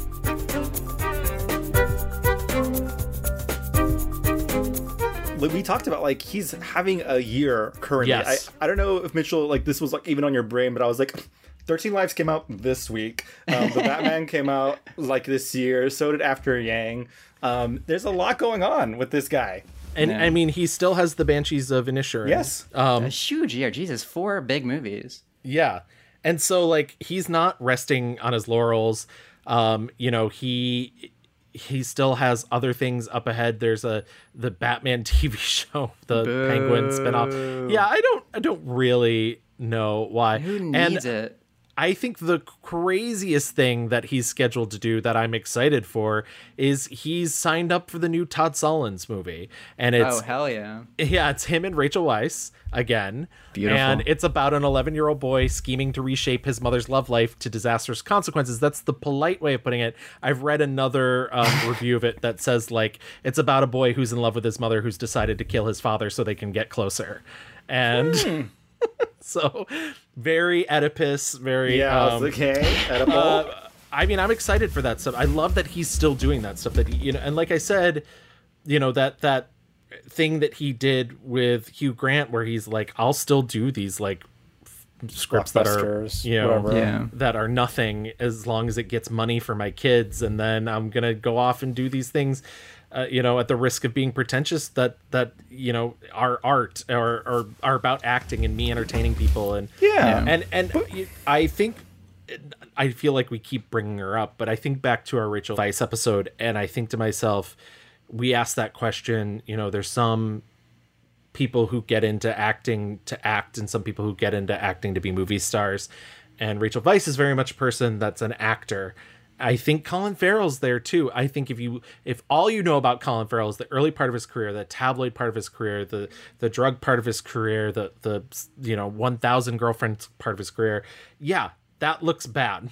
But that was also, literally a 3-year period. Right. But also like those movies, like Hollywood was putting him in these like movies where it's like soldiers, and they're all the same. They're all the same, like Hearts War, like all those movie roles are like, it's just him being, you know, and I wanted to say this, like, you know, I think doing this episode, I was like, wow, what a career, like amazing to get to do all this stuff. And then I realized I was like, unfortunately, I think Colin Farrell has had this amazing career because he is a hot white straight guy. I was exactly going to bring this up too. Yeah, because the opportunities he's had are incredible. To be able to do the amount of flops he's done, and to be able to do, you know, shitty, you know, kind of popcorn TBS police movies, and then also be able to do The Lobster and like all those other indie flicks, and, you know, be chaotic bisexuals in movies, like, you know, like Viola Davis is not getting those opportunities, you know. Like somebody like Derek Luke is somebody who like did like Antoine Fisher and then like Catch a Fire, where like they were trying to like make him happen, and like the movies just weren't like going huge, and then he just kind of fizzled out a bit. And he's a fantastic actor, but yeah, it was definitely like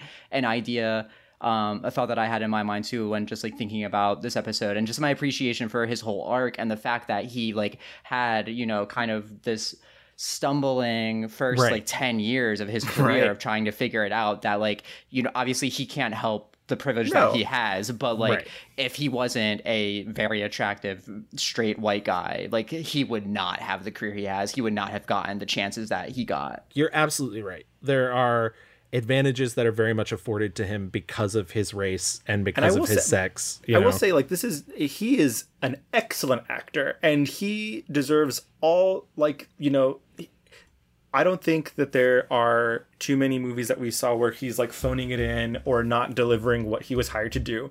I thought of it because I saw 13 Lives, and I was like, these fucking Thai actors are incredible. Yeah. Like, and they're like mostly kind of peppered around reacting to everything that's happening. Yeah. And I was like, you know, and I was like, these fucking Thai guys are just as hot as he is. And they are, you know, like, don't have any of the opportunities.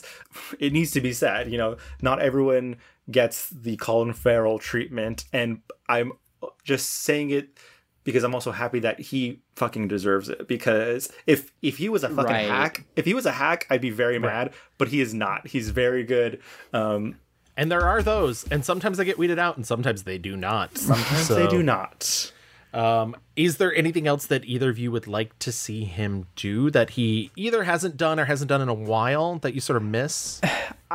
So this is kind of in like thinking about like what I would like him to do. It's an interesting topic for him because it is like he's kind of doing it, right? Like he's really just hitting, you know, all of the points. But the thing that I think that I would really like him to do speaks more to a thing that just doesn't really exist that much anymore, which is like I would just love like a straight down the line rom-com with him. Like he is so funny, he's so charming, like in interviews and everything he has so much charisma, and it's just like really, as we spoke about, like he's got this romantic side to him that really comes out. I would love Bright Wall Dark Room did like a Twitter like prompt recently of like who would you want to see in a rom-com, and like my first thought was Colin Farrell and Michelle Yeoh. Like doing them together in a rom-com would be phenomenal. I think he like does bumbling guy really well. Like I'm hot, but it's like hard for me to like exist. I think you're right. I think he's always good doing comedy. I also think he's just really good being physical, you know. And like we talked about a lot of the movies where he's like still in, he's got this inner turmoil, right? Because he's always furrowed and brooding. But also when he gets to be physical, it's really fun to watch. And like whether it's physical comedy like Horrible Bosses or, you know, putting on all that makeup to become the Penguin, like he gets to really like, I don't know, use his body, and it's not just like, here I am shirtless for no reason because I'm hot. He really gets to play. And so I think like doing more big comedy or rom-com stuff would be great. I'm going to steal a cue from him and say, and of course, this interview I saw with him, he had just wrapped Miss Julie, and he's like, you know, I've just done 4 really heavy dramas. I called my agent. I was like, can you find me a John Wick? And he still hasn't done anything like that. And like he said, like an action movie, but with like a really singular stylistic viewpoint. I would love to see that. I would love to see him get involved in something like that. I don't need to see him pop up in a Marvel movie. I think he's sort of already done his time. But I think having him show up in the Batman was sort of the best way to do that, which is under makeup, letting him bring out the character-y side of Colin Farrell. And he's like not even like the main villain of it. Like he's like a supporting like villain. Like it was just really smart casting there. But like I don't need him to show up as like, you know, like Crimson Dynamo and Iron Man or something.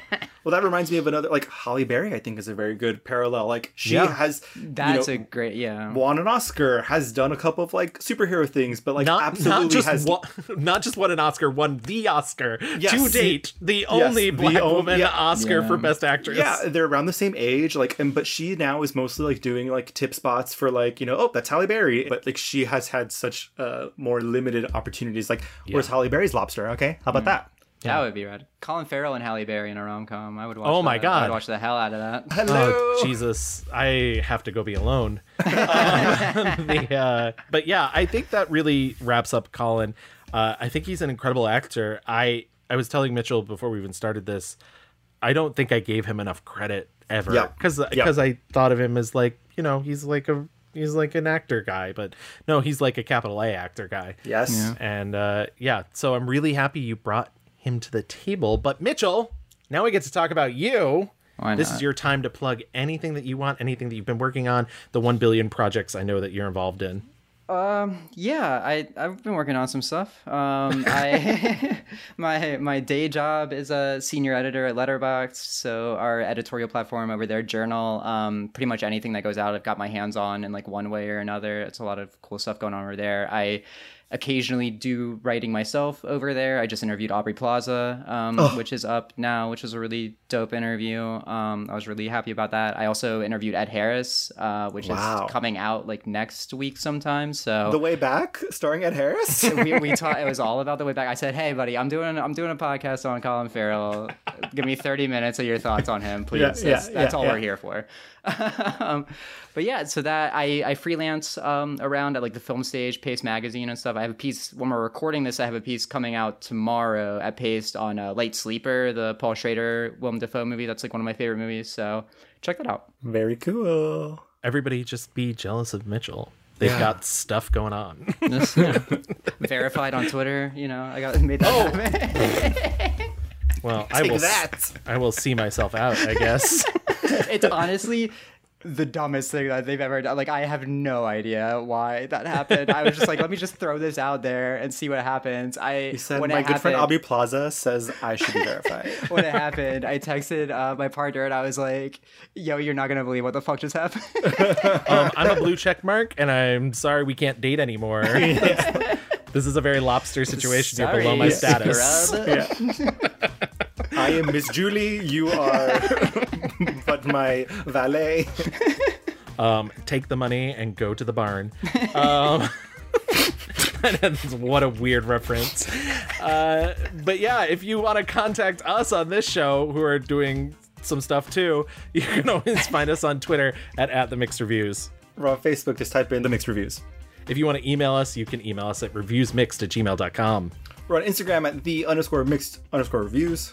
And if you want to listen to our back catalog of episodes, including, as you've been doing with this episode, you can find us on a plethora of podcast apps. We're on Apple, Spotify, Stitcher, Google, Amazon, Audible. And if you do listen to us on Apple Podcasts, please go there, leave us a 5-star rating. Yes, please, 5-star, and write us a little review. It helps other people find us, gets us in the mix of the algorithm, and we grow our audience that way. It's just like phone booth, okay? We're all connected, and sometimes it's bad, okay? So think about that. In 2002, it would have been crazy, okay? But thank you so much for listening. Thank you so much, Mitchell, for coming on. You thank you, Mitchell. Great. Thank you guys both so much. It was such a blast. And we will be back in 2 weeks with a brand new subject. See you guys later. Bye-bye. Bye. I've been holding on to my past too long, drown out my sorrows in all night honky tonks because I'm gone. My mind's all gone. I've been wasting too much time. I'm in a big hurry.